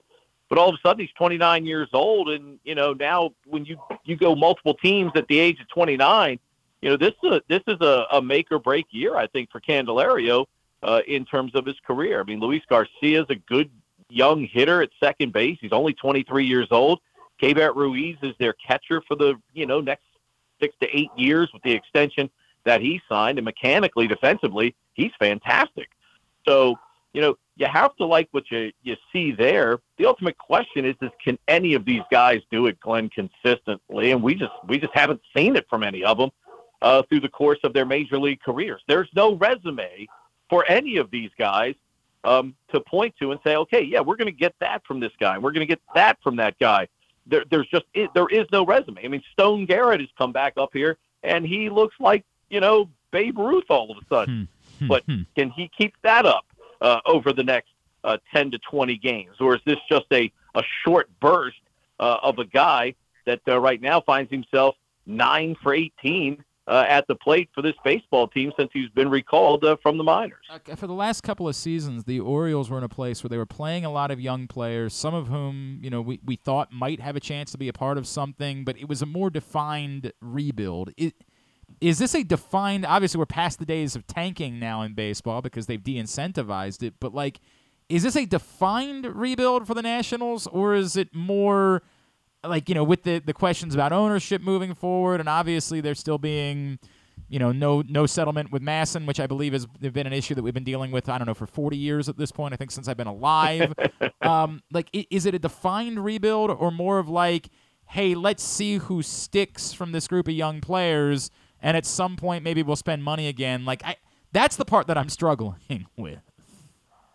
No, I mean, look, I don't – whatever you label it, the fact that they made the trades that they made, and they have the young players in the system now that will reset the future. The guys that were the Bryce Harpers, the Steven Strasburgs, the Anthony Rendones, that led that first burst of championship baseball here in the Washington area.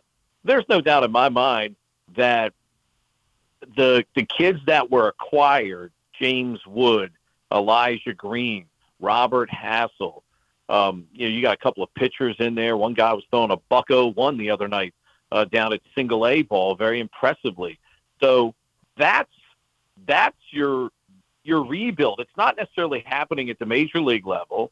I mean, look at the veterans that came through Baltimore the last couple of years, guys that were just, on other teams, they're, fourth outfielders or fifth infielders just to keep the team afloat, while Mike Elias was trying to acquire the kind of young talent you need to replenish your minor league system. Well, Mike Rizzo's going through the same thing right now, not because he wants to, but that's just the situation that he's been put in, because one minute you think there could be a potential sale, and, I understand what the learners are looking for in terms of price, but I also understand why potential bidders would balk at the Washington opportunity right now, because, as you mentioned correctly, and I think even people who may entertain trying to put in a bid on the Orioles maybe in the future, you just don't know what the ultimate value of the franchise is, and that's very hard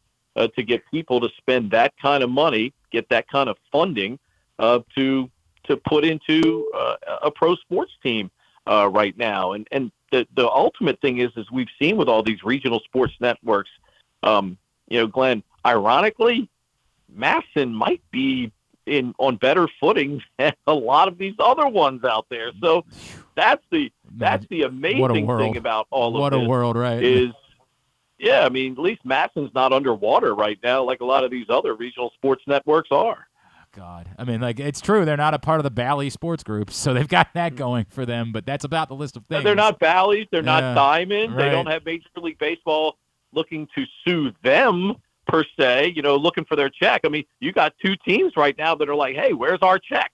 You know what it's like not to get paid, Glenn. Oh, do I ever? You and I have lived that, Hoss. Okay, you know what it's like when you're sitting there waiting for a check that you basically got to threaten legal action to go get, and that's what these teams might have to do now to get some money from some of these regional sports networks that they thought they were going to have to put into their franchise. Oh, man. Well, boy, Pete just made it really real. You guys, you'll never hear that story, but Pete knows.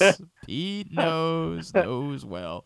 Hey, that'll be chapter 5 in the Glenn Clark biography. Oh, man. Hey, dude, you got to do what you got to do. You know, you got to do what you got to do around here. We're going to see I want to bring up a couple guys, too, if I could. We're going to see Josiah Gray start for the Nationals tonight. Randomly, we found out last summer, huge Ravens fan, despite the fact that he has no connection to the area. Just grew up really loving watching Ray Lewis, and is a massive Ravens fan. Came out to training camp last summer, which was really neat. Do we know yet that Josiah Gray is definitely a major league pitcher? That's a great question. I think he has the material, but I think he's a work in progress because, he's added another pitch to his repertoire. They want him to change speeds more. He's got a fastball. It's got some giddy up. Sometimes it stays straight. When it does, he's susceptible to the long ball. But when he can get that thing to move a little bit, then, he's a guy that pitches, I think, in harder luck than an 0-3 record, indicates. That it's real simple for him, though, Glenn. In 16 2/3, I mean, he's given up 4 home runs. so far on the year, and he's just got to keep the ball in the ballpark. Otherwise, he pitches an exciting level of baseball. There's a competitiveness to him that I like. You get some guys that just go up there and throw, and when it's all over with, they just kind of, walk off, realizing they can just go pick up their phone in the clubhouse, check their bank account, look at all the commas and zeros, and everybody's okay. But there's a fight to Josiah Gray. There's competitiveness to Josiah Gray that I like. Remember, this is a guy that at Lemoyne, the Division II level, started out as an infielder. It was going to be a shortstop, I think it was. And then they eventually said, wait a minute, man, you got an electric arm. Let's see what you can do as a pitcher. So I think this is still very much a foundation of building. He's just doing it at the big league level. Had he stayed in the Dodgers system, then he's allowed to stay in the minor leagues and continue to develop properly. He's just learning on the job at the big league level and going through some of those growing pains. I do believe, though, there is a major league pitcher there with Josiah Gray. And then, look, man, a decade ago, the Orioles drafted Hunter Harvey in the first round, and he is a frustrating name for Orioles fans because he's brought up as a guy in an era of drafting where the Orioles had quite a few missteps and made a lot of decisions that were puzzling and trying to save money. And I like Hunter Harvey a lot. As I got to know him, I had a ton of conversations with him. Even when he was, going through frustrating times, he was a good dude. It seemed like a year ago he was a borderline kind of revelation in the bullpen for the Nationals. What did he become when he got away from Baltimore and was kind of able to focus and just sort of do one thing? I think it's easy. Health. Yeah. I think he's just been healthy. He's been available. He's been able to pitch. How do you get better? By pitching. I think it's simply been health with him. I'm with you. I remember watching Hunter Harvey at Bowie a lot, and you could see there were tools in the toolbox. The ultimate question was every time he'd start making some progress, he's a guy, he would, injury would find him.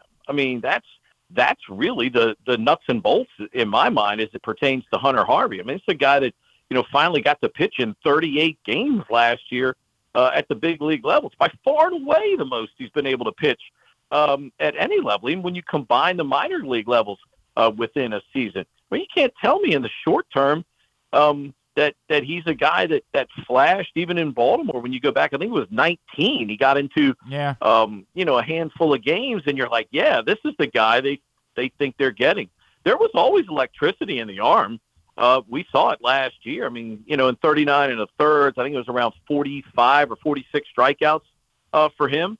So he's a guy that's got all the tools. There's no doubt about that. The biggest thing for him has just been staying healthy, my friend. And, the one thing I love about him is, he's a guy that when he comes, into the game, he's going to throw strikes. I don't have to worry about, Hunter Harvey nibbling up there at the plate. That's a guy that's gonna challenge people, and sometimes you get burned when you do that. But that's a guy that's always had the toolbox, and when he shows up, you're going to get something big from him. You just hope he can stay healthy, and he's become a very reliable piece in their bullpen right now, trying to get that bridge to Kyle Finnegan in the back end. Oh boy, with the Orioles bullpen struggle, somebody that maybe could have helped around here at the moment. Pete Medhurst. But you know what? Yeah. Hey, but in defending the Orioles, though, on that, Glenn, you couldn't, at that point. Oh, yeah. No, you're like, you didn't know that he was going to turn back into this player. So, that's and again, when a guy, with pitchers especially, when a guy consistently comes up lame, at some point a team has got to fish or cut bait on that guy. And look, sometimes guys do reclimate. Sometimes guys find themselves. So, I'll tell you what, though, I can't wait to see a late inning matchup over the next two nights, potentially with Harvey and Rutschman or Mountcastle, somebody like that. It's going to be electric. It's going to be an electric matchup. Late in the game. If Baltimore's offense is awesome right now, incredible. Glenn, it's incredible. Awesome. It's incredible. Now, again, they could use a little bit more pitching, and they probably should have invested a little bit more. But Jorge Mateo is a revelation this season. I I liked Jorge Mateo a year ago, but the guy that's up there taking pitches, working counts, I mean, it's been a lot of fun to watch. And I make the comparison. It's obviously I'm not trying to compare Hunter Harvey to Jake Arrieta, Pete, but I said for years, like, I can be disappointed about how things worked out with Jake Arrieta and still not blame the Orioles over it. I don't think Jake Arrieta was ever going to be this guy in Baltimore, and they were left when they were trying to compete. They were kind of left with no choice but to have to make a move. So I don't blame the Orioles over it. It's just painful when the bullpen's an issue and they're running, Austin Voth back out there to get his ass kicked again, and seeing somebody that they had succeed elsewhere. Look, I think Washington had the same thing with Lucas Giolito. Sure. So, I think Lucas Giolito is kind of like Baltimore's Jake Arrieta in terms of that comparison. Yep. And I think it's valid. And look, general managers and baseball people get paid big money to make, critical decisions. Sometimes they're tough decisions. Sometimes guys do find greener pastures somewhere else. But, I'm with you 100%. Jake Arrieta was never going to work out like that in Baltimore. And, you give him credit for finding it after leaving there, because there was so much expected of him there. And we saw in the minor leagues, we watched him grow up, and you're like, man, this is a guy that may have the goods to be a cornerstone of your rotation. But, dude, you got an offense that is averaging 5.88 runs a game right now. If the pitching for that team ever becomes reasonably consistent, I mean, they're going to be eventually right there with the Yankees, with the Rays and the Blue Jays in that division, because let's face it, dude, you have to have some offense to compete with the Jays and with the Yankees, and what the Rays are getting pitching-wise. I mean, Drew Rasmussen came through, I was doing a post-game show when he pitched here. That was their number 4 starter. Yeah. He's their number 4 guy they rolled out. Yep. And he's just throwing seeds out there. So you don't know if Tampa's pitching will be that elite for the entire season, but my goodness, if it's even remotely close. And the Blue Jays did get to him a little bit over the weekend finally. So, that they proved a little bit human over the weekend. But, I mean, my goodness, what a division the American League East is going to be pretty much all season, as long as nobody incurs a large injury, even though the Yankees have already lost Giancarlo Stanton here for a little bit. It's nice to not have to play those teams quite as much. That is good news for the Baltimore Orioles this season. Pete, obviously, no 19 games against the Rays and the Jays and the Yankees. Much better off. I know WNAV on Saturday night for Army Navy. Is there anything else I can plug for you, my friends? Not yet. Okay, I will wait with bated breath for the day that there is something else, sir. I will look forward to it. At Pete Medhurst. Not yet. On Twitter. Make sure you follow him. I love you, brother. Always appreciate you. Let's talk soon, all right? You got it. Anytime, pal. Have a good one. Thanks, man. Pete Medhurst, of course, Nationals broadcast team, and, of course, Navy play-by-play voice, taking a couple of minutes for us here this morning. Orioles Nationals tonight. With Dean Kramer on the mound. And a couple people were talking yesterday, like, is Dean Kramer like the guy that's kind of pitching for his life tonight now? That after they come out of this, stretch this week where they're going to skip a couple of guys, like, is he the guy who is really at jeopardy of... I guess if you have enough faith in Zimmerman No, Bradish would be returning at that tomorrow, point. right? No, Bradish is going to return tomorrow. Yeah. But they're going to... Well, he's already kind of replaced Irvin, right? Isn't that essentially what Bradish is Bradish done? is replacing Irvin because... Yeah, that's a good point. Yeah. That's a good point. I guess I wasn't doing that Kramer's math got correctly. Somewhat more of a leash, I guess. You say that, right? But I mean, if he comes out and lets up 6 runs in 4 innings. And if your point is that they have a stretch of 5 straight days after this, like Friday, I don't think they don't have an off day on Monday, so they're going to need a 5th pitcher next week. Now, they could always bullpen for a day, I guess. Like, that would be an option in this process. I think, I know it wasn't too soon for the decision they made on Cole Irvin, right? Like, they made a bold decision on Cole Irvin. So I guess we can't say it's too soon. And there's nobody to your point, Griffin, that's demanding. It's not like DL Hall is demanding that he immediately be elevated, but at some point, how many more innings is it worth him throwing in AAA, right? Like, I don't know that Dean Kramer's pitching for his job tonight, but I certainly get it. This team, if they want to contend, can't just continue to throw guys out there every 5th day and get their brains beat in. They have to make difficult decisions and say, we got to try something else because we are attempting to win. It's no longer just you get to go out there and struggle some more. Like, at some point, they'll have to make a decision in that process. Today's show is also brought to you by your local Toyota dealer and buyatoyota.com. The Toyota Tacoma comes in a range of models and trim lines, so you can choose the perfect Tacoma to reflect your unique personality and driving habits. Check out buyatoyota.com for deals on new Tacomas from your local Toyota dealer today. Griffin, look at this paper. Make sure that's accurate here. We're going to get back into some Lamar Jackson conversation this morning. If you missed it earlier today, I did move the meter back to 90%. Lamar-O-Meter update was back to 90% after Tim Barbalace dropped it down all the way to 81 yesterday. So, again, moved it all the way back up to 90% on the Lamar-O-Meter. That's what we did. Of course, that's in reaction, in part, a lot of conversation in the last 24 hours about the impact of Jalen Hurts' contract, what it means for the Baltimore Ravens and Lamar Jackson. I told you I'm not sure. In a normal world, it would mean that it feels like the market's been set, but it's felt like the market's been set before now, and yet nothing changed. So I don't know. Let's talk more about it. Our next guest wrote something today for Yahoo Sports. She was talking about the winners and losers in the Jalen Hurts contract and referenced the Ravens and Lamar Jackson, and you can probably figure out which side she thought they were on when it comes to this. She is Yahoo Sports NFL writer Jori Epstein, and she's with us now here on GCR. Jori, it's Glenn in Baltimore. It's great to catch up. Thank you for taking a couple of minutes for us this morning.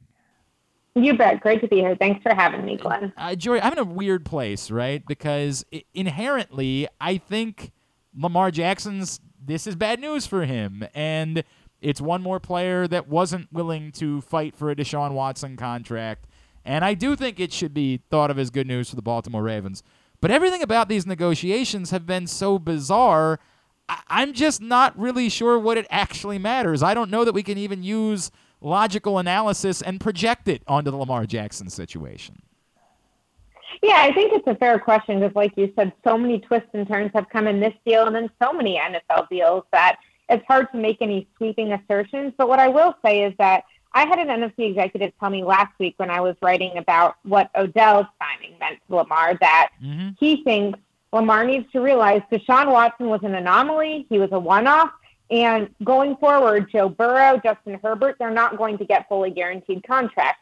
And I think Jalen Hurts was an example of that. So the more we see that the quarterback market may rise, but it doesn't change inherently in its structure, I think it makes it harder for Lamar Jackson to get the deal that he thought he wanted. I inherently agree with that. And I think it was always obvious the Ravens weren't going to be a team that were going to go there unless someone else did. And then they could say, hey, look, it wasn't our fault. You guys put a fully guaranteed offer out there, so we had to match it. The fact that no one is, I think it's clear. But I guess the weird part for me is, like, if you're Lamar and you've been hell-bent on this, did you just tuck your tail between your legs? Like, what? I don't know what you do. I don't know that you just walk in and say, well, I tried, now I give up, versus saying, look, I'm still going to do anything in my power to try to make it seem like I have leverage over you, because at the end of the day, you clearly need me. That's why you went out and overspent for Odell Beckham. Absolutely. No, I think it's really difficult because if you're Lamar, well, I don't have direct reporting on the numbers that he got, but a lot of the reporting I'm seeing out there is that Lamar's deal was very similar in structure and in cost to what Jalen Hurts just got, and he's already turned that down.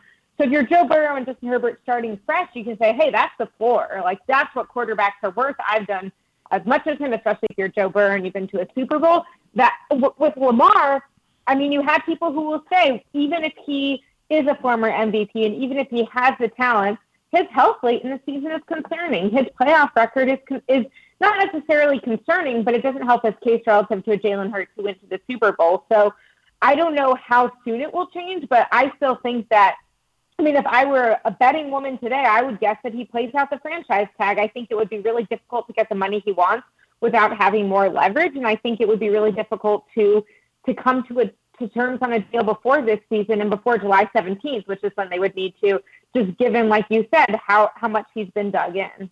She is Jori Epstein, and she is with us here on GCR. Jori, again, going back to trying to analyze this and trying to take this information, I think it's relevant, right? Like, I think everything about Jalen Hurts and his deal, it's a contemporary, it's a guy in that world.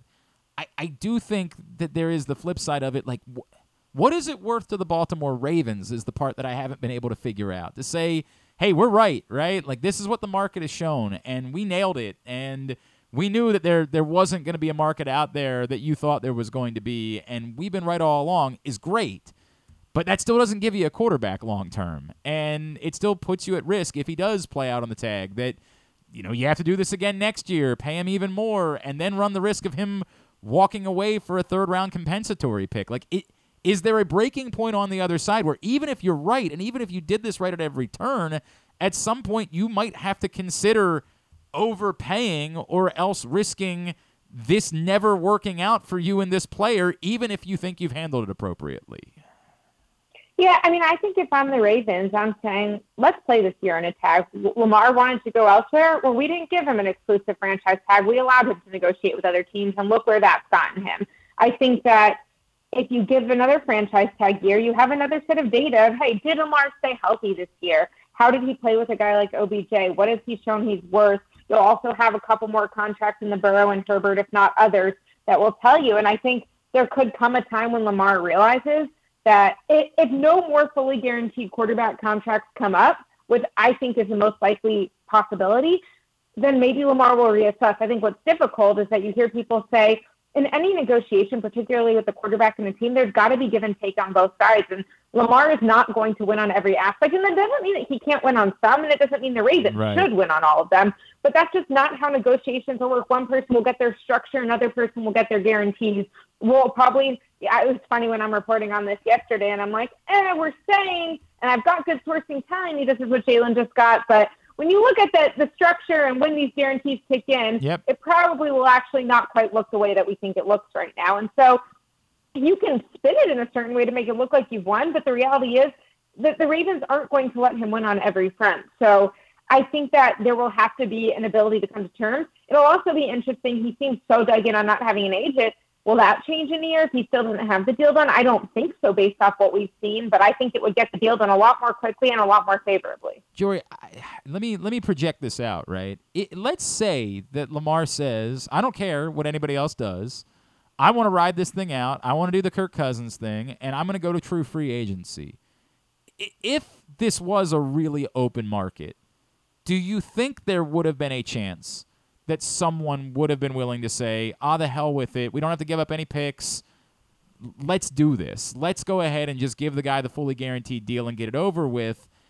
That's the part that I continue to struggle with because I think it's fair to criticize Lamar or at least second-guess the decisions that he's made, but is there a chance that if he's really willing to ride this out and do the Kirk Cousins bit, that he, like Kirk Cousins, can find out there is one team that would be out there that would be willing to give you the fully guaranteed deal that you want?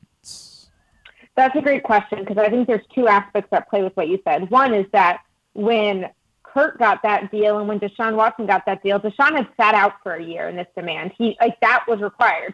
Kirk had played out 2 tags without the security. Lamar has not reached that point where he's got that level of leverage yet. And so I think that is necessary before you start to have some of these kinds of demands. I think when you look at Kirk Cousins' deal also, yes, he got full guarantees, but he didn't reset the market in terms of total value. Right. And so you have to understand, and he got, what was it, a 3-year deal, 2-year deal, depending on which deal you're talking about. And so it wasn't 5 years fully guaranteed. And so again, I think that goes back to the idea that you might get full guarantees, but it's going to be a shorter deal, and you're probably going to have to do a couple of years betting on yourself on the franchise tag, which you could make the case both ways. And yes, you can max out, but also given Lamar's injury history, do you want to do that? And given how much he uses his legs, which are a depreciating asset. I do think the team wants him. I think that also you have how desperate sounds like a little bit of a harsh word, but how serious is a team that kind of like the Jets with Aaron Rodgers this year, where they feel like that is their missing piece and they have the team assembled? Because if you're going to give Lamar a deal like that,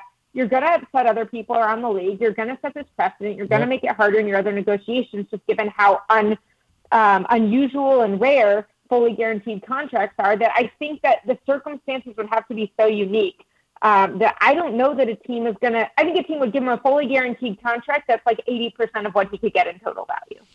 Interesting.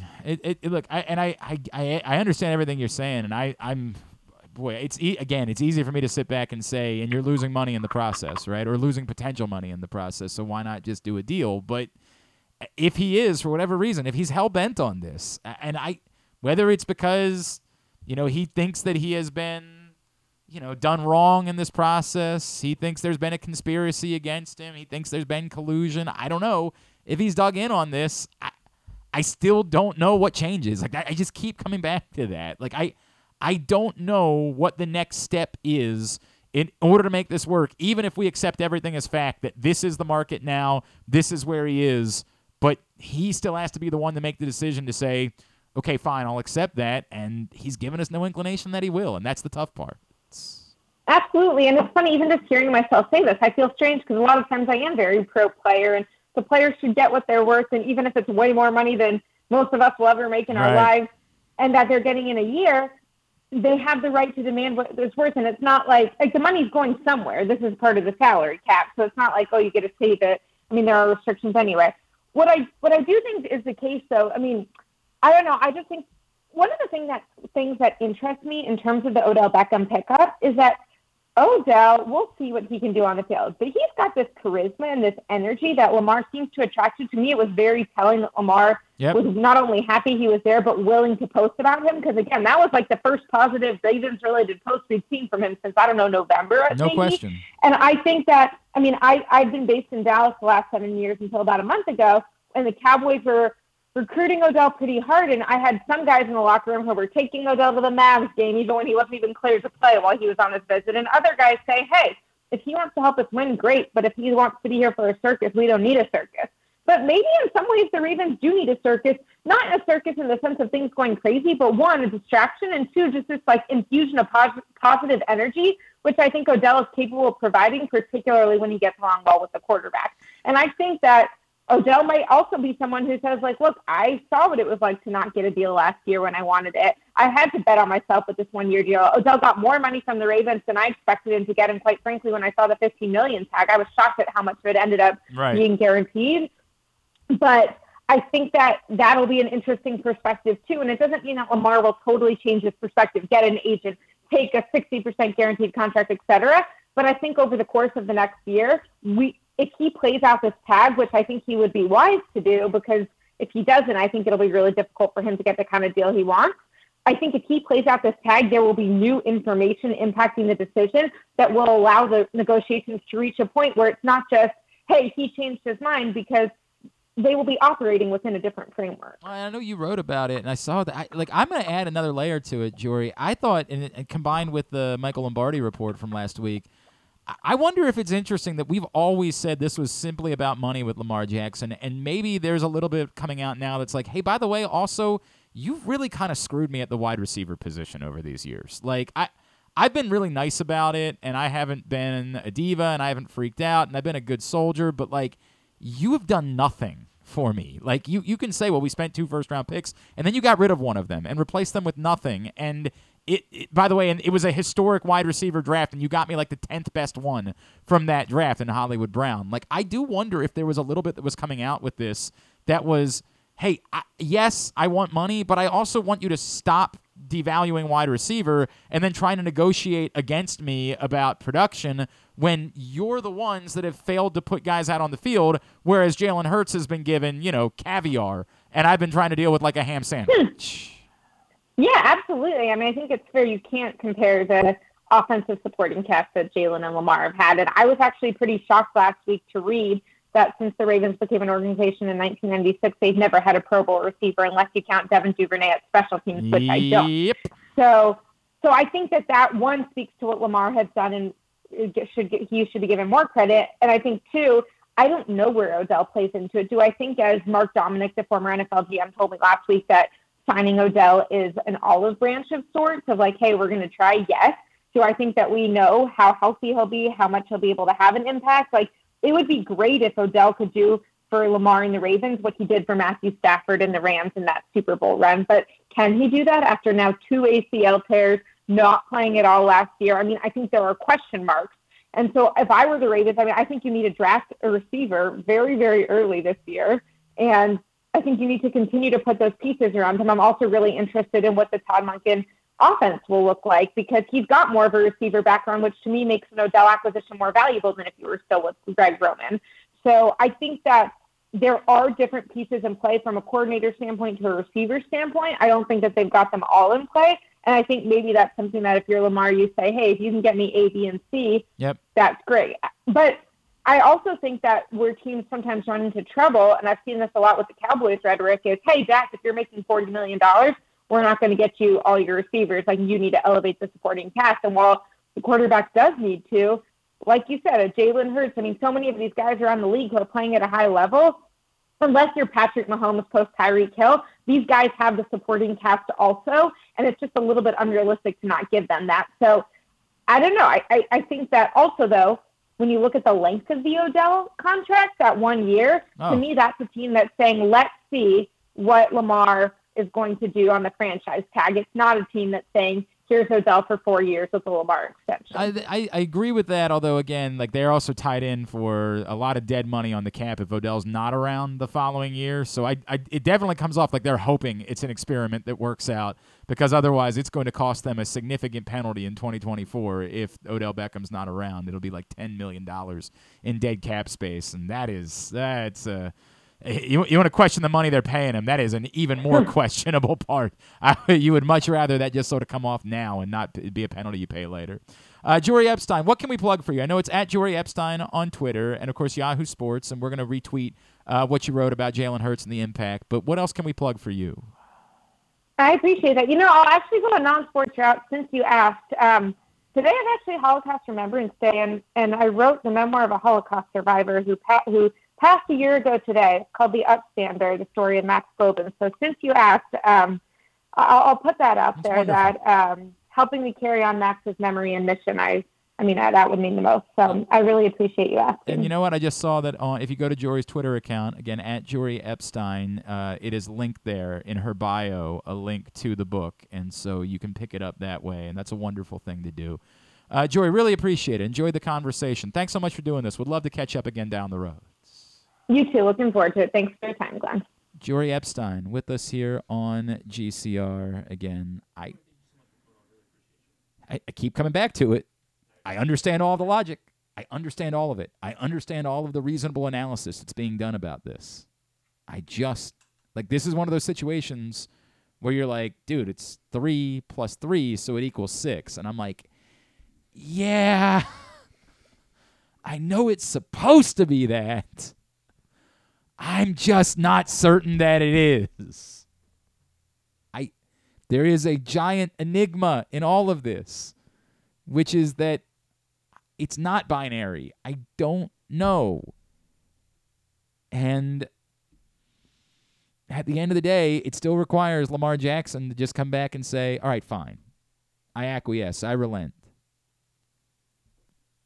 And I just don't know what we've seen that suggests that's what he's going to do. And you can try to be reasonable about it and say, well, nothing is going to change. To Jori's point, I don't know if Lamar Jackson isn't saying to himself, I'll live with it.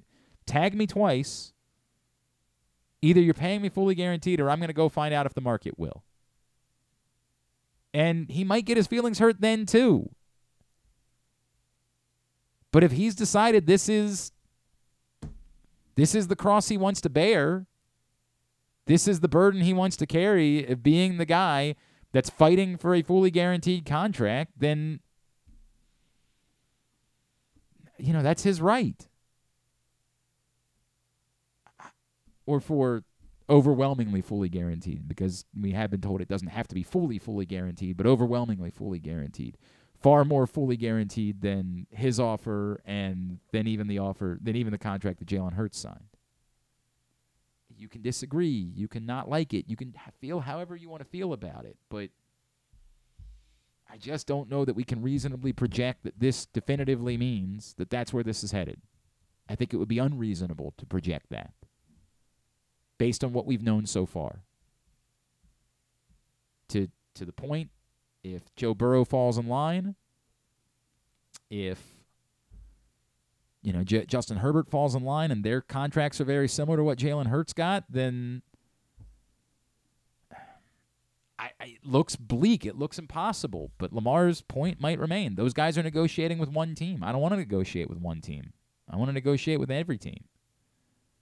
And the Ravens can say, well, we gave you that opportunity. We gave you the non-exclusive tag. And he can say, but then you cleared enough space to remind everybody that you were going to sign me anyway. So you didn't really give me that a chance. I don't know. And it's frustrating because we want to be able to use reason and logic and all of those things. And we think that the path is clear, and we think it's obvious what Lamar Jackson should do. But it don't work that way. He's got to choose that. And I'll continue to say, at some point, you can ignore it and pretend like it doesn't, but at some point, it becomes problematic for the Ravens. And you guys wanted to ignore that it was already problematic for the Ravens. And maybe you think that Odell Beckham saves it. That it saves the offseason. Their offseason was a success simply because they got Odell Beckham. If you feel that way, you feel that way. I'm not sure that I agree with you. I think it definitely makes it less of a failure. Yeah. I mean, it's definitely that. I agree with that. And it's exciting, and I get that it's exciting. How much better of a team do I think they are than they were at the end of the year? I mean, yeah, we're just going to have to wait and see if it has the Rams effect. I don't know. I think that's the problem. I don't know. They weren't able to they still don't have a second corner, and it's easy for us to sit back and say, like, well, they'll get that in the draft. Okay, well, that means they can't do anything else. And it's still easy for us to say, well, we're pretty convinced they'll be able to replace, we've ignored the fact that they lost Ben Powers. Like, we've just kind of pretended like it didn't happen.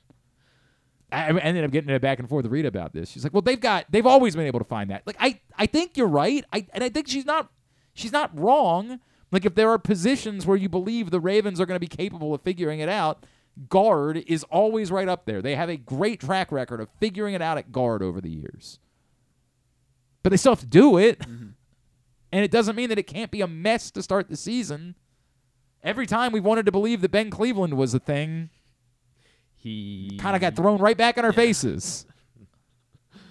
So if it's got to be cornerback in round one, then it can't be guard. Maybe they think Jalen Armour-Davis is going to turn the corner. Saw a good bit of that last year.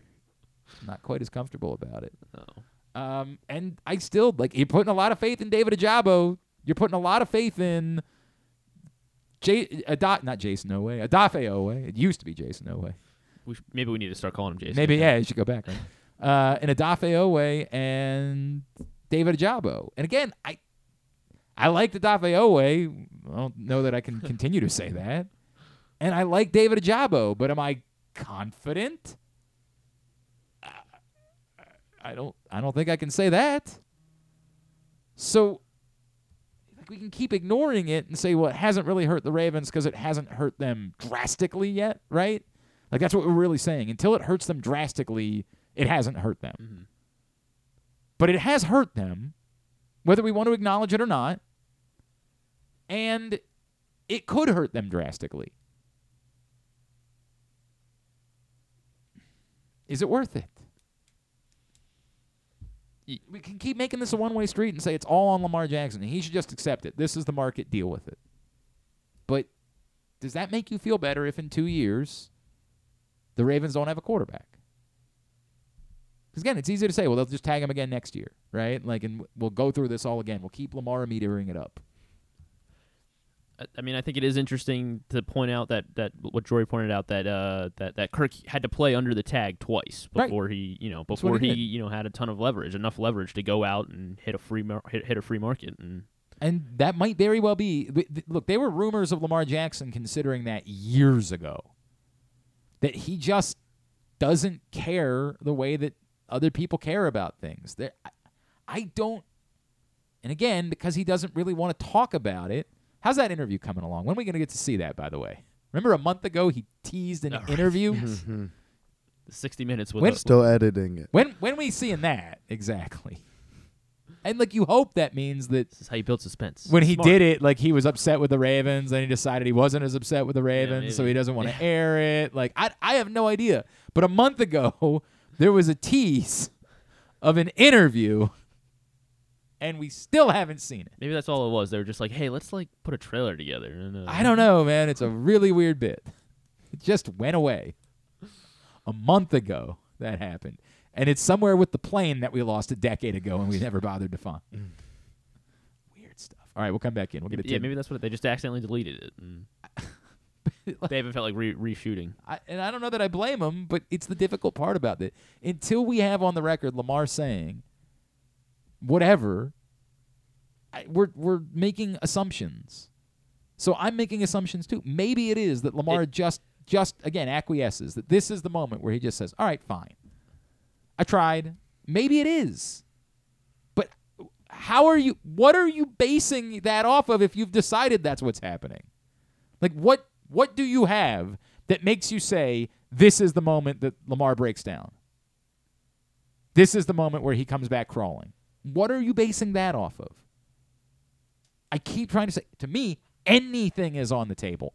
Anything. Yes, I think the Odell Beckham, the fact they were partying together, it's the reason why the Lamar-O-Meter skyrocketed, combined with Michael Lombardi. The Ravens said, what do you want?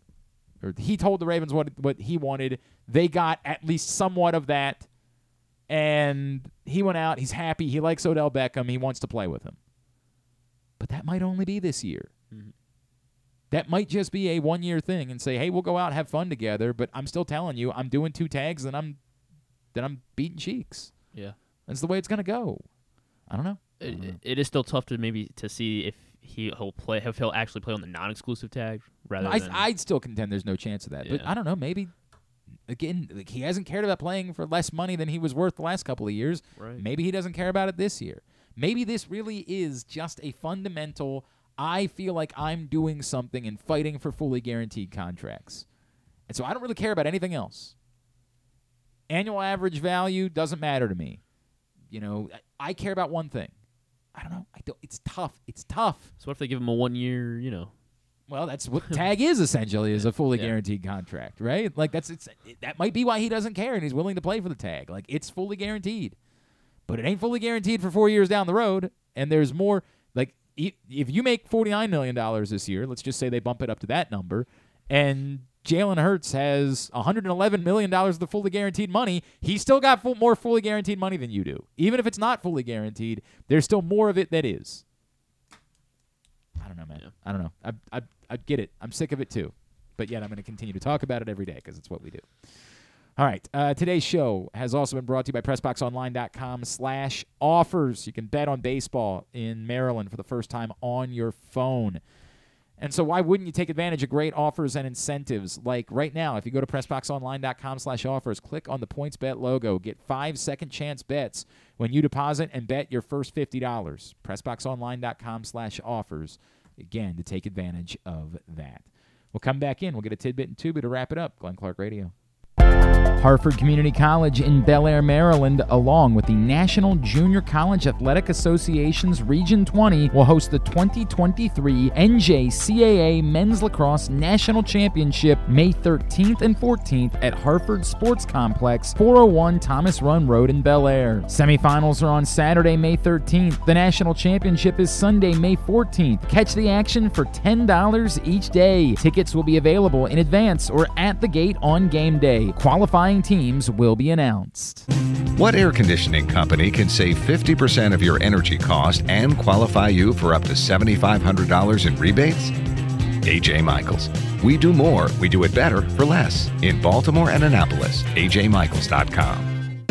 The latest edition of Press Box is available now. On the cover, Luke Jackson profiles Orioles phenom Gunnar Henderson, breaking down how he was able to become the top prospect in baseball at such a young age, and what could be next in his first full MLB season. Also inside, we meet lacrosse players from the men's and women's college programs across the state, and Bo Smoka breaks down another year of wide receiver issues for the Ravens. Press Box is available for free at over 500 area locations, including 60 Royal Farm stores, and you can always find the entire edition, as well as the best daily coverage of the Orioles, Ravens, and Terps at PressBoxOnline.com. That first sip. That first bite. Start your day off right with a delicious breakfast at Royal Farms. Choose from a fantastic selection of fresh Royal Farms breakfast sandwiches and top it off with a rich hot cup of the freshest coffee in the world. At Royal Farms, breakfast is available day and night. It's the freshest breakfast in the world. Real fresh, real fast. Royal Farms. Costas Inn has been serving up delicious steamed crabs for over 50 years. Lately, the crabs you want to eat when the weather warms up have gotten harder and harder to get. So get your crab eating game plan in place. Make sure to stick this number on your fridge, 410-477-1975. Call ahead and reserve the size crabs you want. You may be able to walk in, but you may also be disappointed at the size or maybe even get shut out altogether. So call ahead, have a plan, and then arrive on your crab eating vacation. Costas also has delicious crab soup and crab cakes. The Costas Inn at 4100 North Point Boulevard. For more than 50 years, they've been satisfying crab lovers in and around Baltimore. Make the most out of every day in your Toyota RAV4. Available in hybrid or gas-only models. A RAV4 can get you where you want to go in style. Check out buyatoyota.com for deals on new RAV4s from your local Toyota dealer today. Check out PressBoxOnline.com every day to find daily winners and betting advice from Jeremy Kahn. And if you want some advice about life decisions that you probably shouldn't make, here's Glenn Clark. This is pretty funny. The report today, LSU is currently hosting Louisville transfer Haley Van Lith on an official visit. If you don't remember, Haley Van Lith was the player that Caitlin Clark was originally getting into it with when Iowa played Louisville. The original "You Can't See Me" Oh, right. Okay. was in reaction to Haley Van Lith, who's now potentially going to join up with Angel Reese at LSU. Angel Reese got her back. Creates potentially one of the all-time blood feuds in the history. That was wild, man. I just saw that pop up. Tyrann Mathieu was tweeting about it this morning. It was a report from On3 Sports that Haley Van Lith is visiting LSU. Yo. That would be wild. That would be cool. All right, winding down for a Tuesday edition of the program. I was telling you yesterday, there is some awesome sales going on right now at birdlandsports.com, including this T-shirt, the Birds in. Oh no, that's not that one. Oh, did we give that one away? We gave that one to someone, didn't we? Maybe I have it. I might have actually been the one. The Birds. The Birds. I might have that is one you actually in the wire lettering. Yeah. There's a 2-pack with that shirt and the Gunnar Henderson Maverick style shirt, where it's the Maverick logo, but it says Gunnar instead. Those two shirts together normally would be $50. Because they're $25 each, right? Which is a pretty good price for a T-shirt. Still better than what you're going to pay when you try to get a shirt at the ballpark anymore. Right now, those two shirts combined, just $20. Not $20 each, which would be a sale. $20 total for those two shirts right now at birdlandsports.com. So I would encourage you to wander over today because you never know at what point that number might move. birdlandsports.com for Birds fans, by Birds fans. Get that 2-pack, the Birds and the Gunner shirt right now for just $20. Take advantage of it again at birdlandsports.com. Is there anything I did watch the basketball last night. Well, I watched the second game. I didn't watch the Sixers game. What the hell happened there? Nobody scored. Yeah, I didn't watch any of that game. That series is like that one. There's always every year that one series that just goes by and you're just like, oh, somebody got swept. The only time I looked at it, it was like 83-75, and I was like, it says 3 minutes left. And I was like, okay, in the third quarter. I think Ernie said it was like there's been 23 games during the entire season where neither team scored 100 points. I mean, so I didn't watch it. Very so down. I didn't have to worry about it, but damn, it seemed really makes sense, unappealing. though. I mean, for the Nets and the Sixers, they're the most offensively challenged teams in these playoffs, I'd say. Okay. Yeah. And then the Warriors went down 0-2, which is not something we've ever seen like before. They're not going to have Draymond Green next game. So let me talk about it for a second, right? It's obviously not cool to stomp on somebody. It's clearly not acceptable to just say, well, his leg was grabbed, so And this is Draymond Green. Like, this is part of who he's been throughout the course of his career. I don't know. There is to me, there's something different about a premeditated situation where you're trying to go out of your way to hurt someone versus I'm pissed off because you're grabbing on my leg, and so I'm going to react. Doesn't make it okay. It doesn't make it acceptable, anything along those lines. He deserved to pick up a flagrant 2 and get it tossed out of the game. But I do think in how we judge it, we have to judge it differently. Like, I do think in whatever the penalty is going to be, I can't possibly be surprised at this point if he's, to your point, suspended for Game 3. Now, I also don't know if, like, they announced the suspension. When is Game 3? Because this is the weird bit where there's going to be, like, 3 days between games, right? Because it is 2-2-1-1-1. Thursday, April 20th is Game 3. No, it's Thursday. Yeah. So it's only 2 nights. So it's some word where they like announce suspension today. He appeals it, gets to play Game 3, and then misses Game 4. Because Game 3 feels really big now. Like they absolutely have to win Game 3. They had gone. So the Warriors had gone 27 straight playoff series, right, without being down. Yes, without being down 0-2. They also became the 5th defending champ to fall behind 2-0 in the first round. Each of the prior 4 went on to lose the series. Well, I mean, there's not a lot of teams that have come out of down 2-0 in general, right? 3 went on to get swept. It don't look great. No, it does not. I'm not willing to say the series is over. I do think that Sacramento has benefited from sort of a wild home court advantage in the first 2 games, and they've played really, really well. How about Alex Len? This is like it's the Mark Turgeon Kings, by the way. Like, it's the revenge of Mark Turgeon. You think he's there? Do you think he was at any of those games? I mean, I don't know why. If he's got good relationships with those guys, I would probably try to go. Like, remind everybody, hey, you guys think I suck, but like, hello, an NBAers out here. Hello, look at what I was able to produce.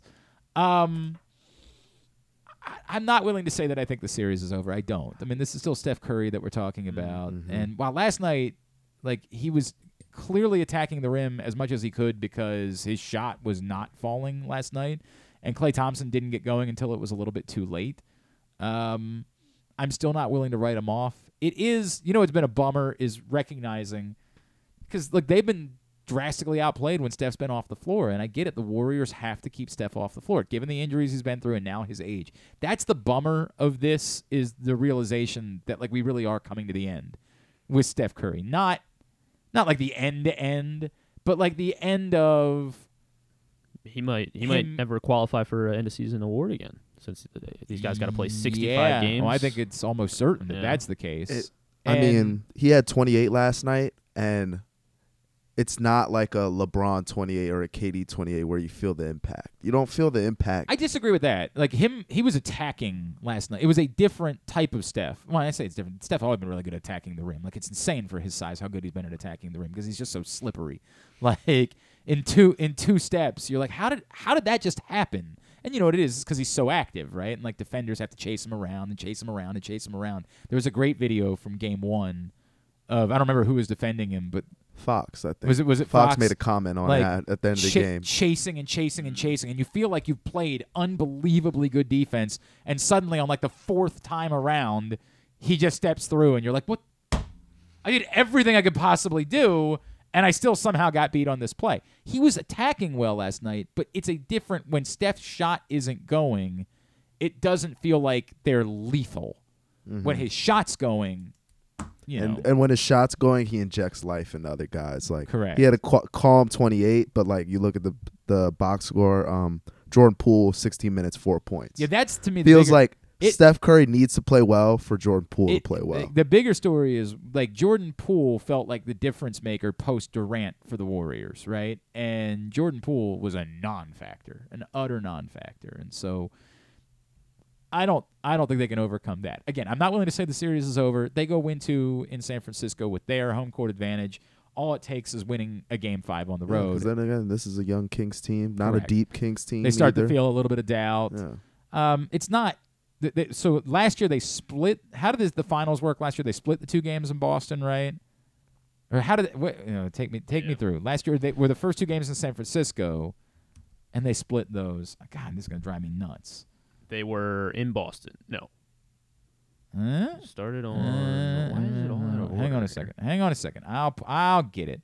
Yeah, they started in Golden State. They started in San Francisco, but they lost game 1, right? And it felt like in that moment, oh crap, like, and they were behind again 2-1, and you were like, all right, this, and all it took for them was to win game 4 on the road, and then all of a sudden the series was completely different, and they turned around and won game 5 on the road as well, and seized it.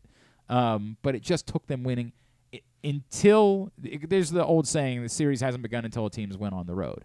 And, like, it's cliche, but you understand why it exists.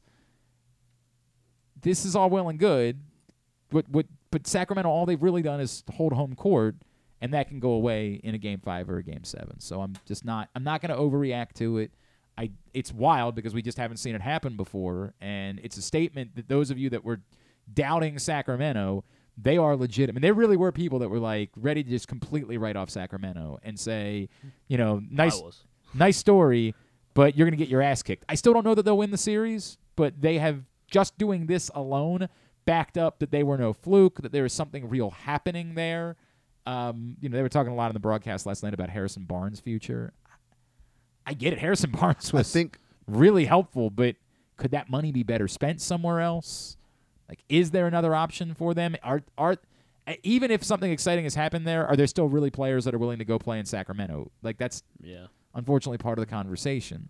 I don't know. It's real though.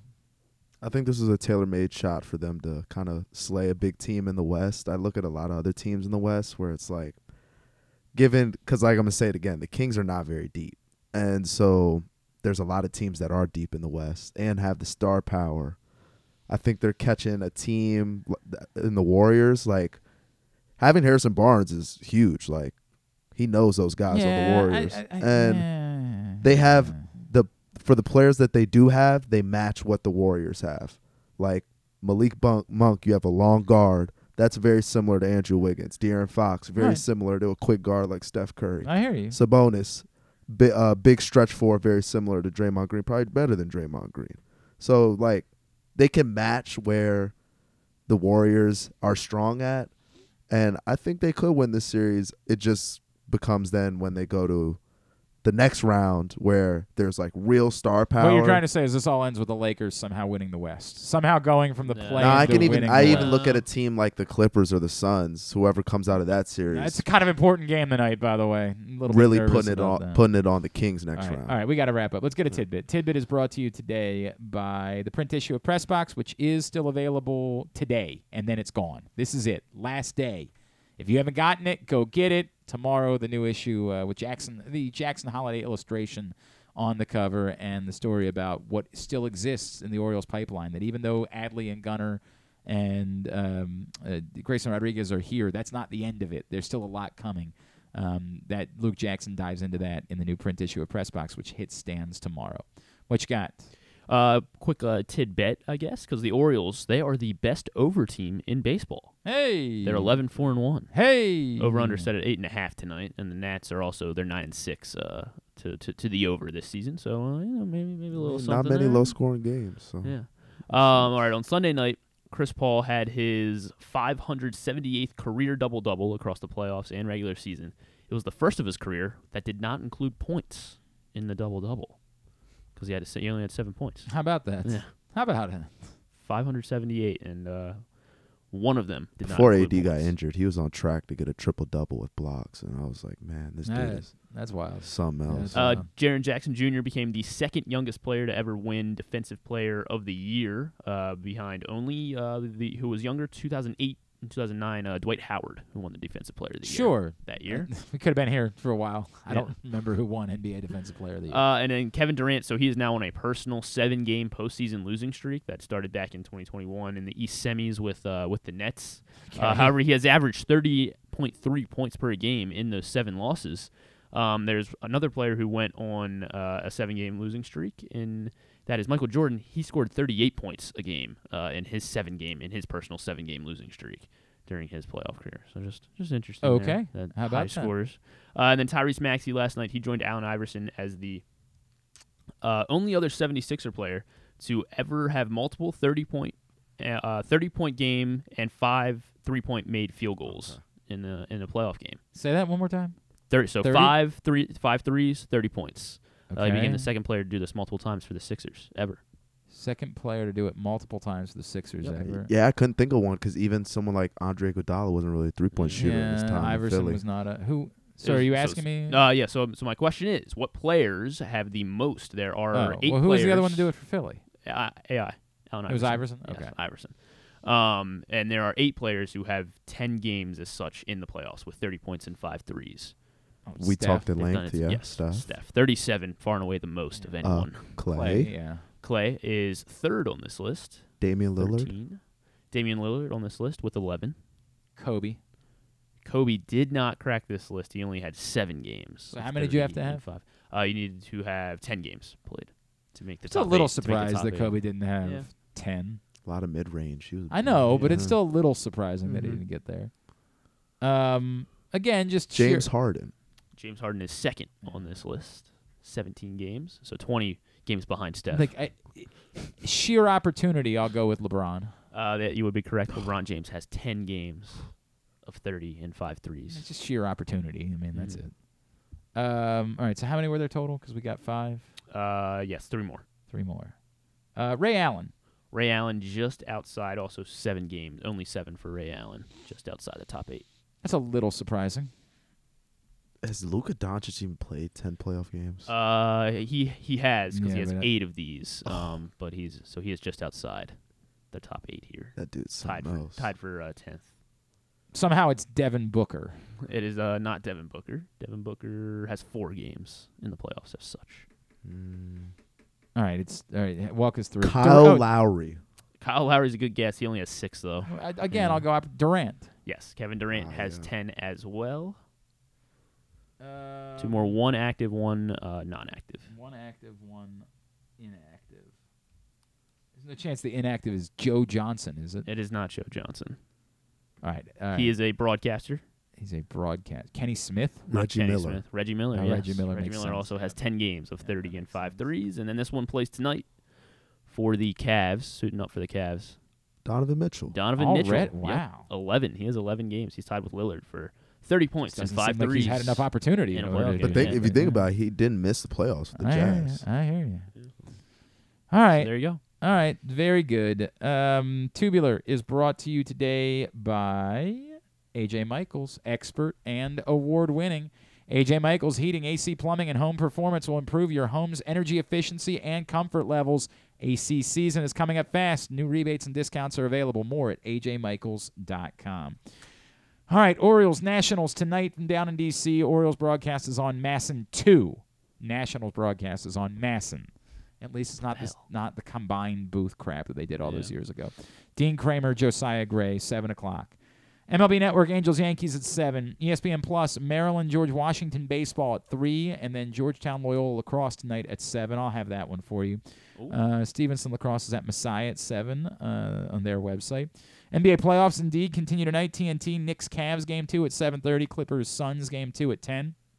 So I'll get to go right from doing the Loyola game to stress eating, which will be a lot of fun for me. I'll just be dumping bags of trail mix down my throat as I stress watch the Suns tonight. Can't wait for that. That was a great first game, though. So, I mean, you'll be enjoyed regardless. No, I won't. I didn't enjoy anything. What is wrong good with basketball. you? It's sports, Glenn. Good basketball. Sports. Imagine saying that to somebody. Your team suffered a You watched crushing two of the defeat, greatest and you're duel. like, well, gee, gosh golly, but it was just a lot of fun. Get the entire F out That of Monday here night with game that. with the Ravens and the Browns when Lamar came out of the locker room. They that was won. They won the game. It was still an incredible Tell game. me about the fun that you had watching a game that the Ravens lost. Tell me about it. Name it. Name the game that was super fun for you to watch that the Ravens lost. Let's see. Yep, exactly right. Now, NBA TV, Hawks Celtics game 2 at 7. You can't. When we missed the playoffs last year in week 17, or I guess it was week 18. So that way I knew that we were going to get a higher draft pick. So I was excited. I was chanting Sauce Gardner leaving the What stadium. a psychopath you are. Yeah. It's a completely different scenario. ESPN NHL playoffs continue tonight. Lightning Maple Leafs game 1 at 7:30. Kraken Avalanche game 1 at 10. TBS has Rangers Devils game 1 at 7. Then they have Mets Dodgers at 10. ESPN 2 has Jets Golden Knights game 1 at 9:30. Champions League this afternoon on Paramount Plus. Napoli AC Milan at 3. Chelsea Real Madrid at 3. Anything non-sports wise? And do it quickly. We got to go. On Jeopardy tonight at 7. Towson native for kid from I did Baltimore. see Daniel Chirocchia is his name, and so he won last night. So he will be playing again once again tonight on Jeopardy. On Fox, Woody Harrelson's gonna be on Colbert. Apparently, he's brothers with Matthew McConaughey. What? Yeah, like someone did like a DNA test or something, and I don't know if that's what they're talking about. But what are you talking about? Woody Harrelson and Matthew McConaughey are apparently like real life blood brothers, like, and someone felt like they're like half brothers or something. Says he could be his half brother. All right, I don't have time for this. I'm sorry. This is Anna de Armas on Fallon. Be. Alex Borstein's doing a comedy special on Prime Video. So those are the highlights. He's apparently saying that it's possible that his mom had sex with Matthew McConaughey's dad. Or hang on, the other way around. You know what? I can't. I'm sorry. So they're brothers. They're brothers, basically. Something like that. I don't have it in me. God. All right. Thanks today to Jori Epstein. Thanks also to Jarrett Bell, as well as to Patrick Stevens and to Pete Medhurst. We'll get all of it up in the greatest hits section of the Oh my God, it's so good. tab at GlennClarkRadio.com. Anything tomorrow? Stuff and things. Things are going well here. Things are going well. If you or somebody you know would be interested in joining Glenn Clark Radio, please email Glenn ClarkRadio@gmail.com. Thanks to everybody at PressBox, all of our great sponsors and partners, including A.J. Michaels, Glory Days Grill, Royal Farms, Costas Inn, Hartford Community College, Birdland Sports, your local Toyota dealer, buyatoyota.com. Thanks to Charles at charles.ap28 on Twitter. Thanks to Griffin at Griffin_Bass is how you can follow him on Twitter. You're on Instagram. You're on Twitter. Mm-hmm. Follow us I'm Twitter. on Instagram too. But nobody cares. Follow us Twitter, Instagram, and TikTok at Glenn Clark Radio. We got to go. Have a good Tuesday night. Go Birds. Go Loyola Lacrosse. Go Stevenson Lacrosse. Duke sucks.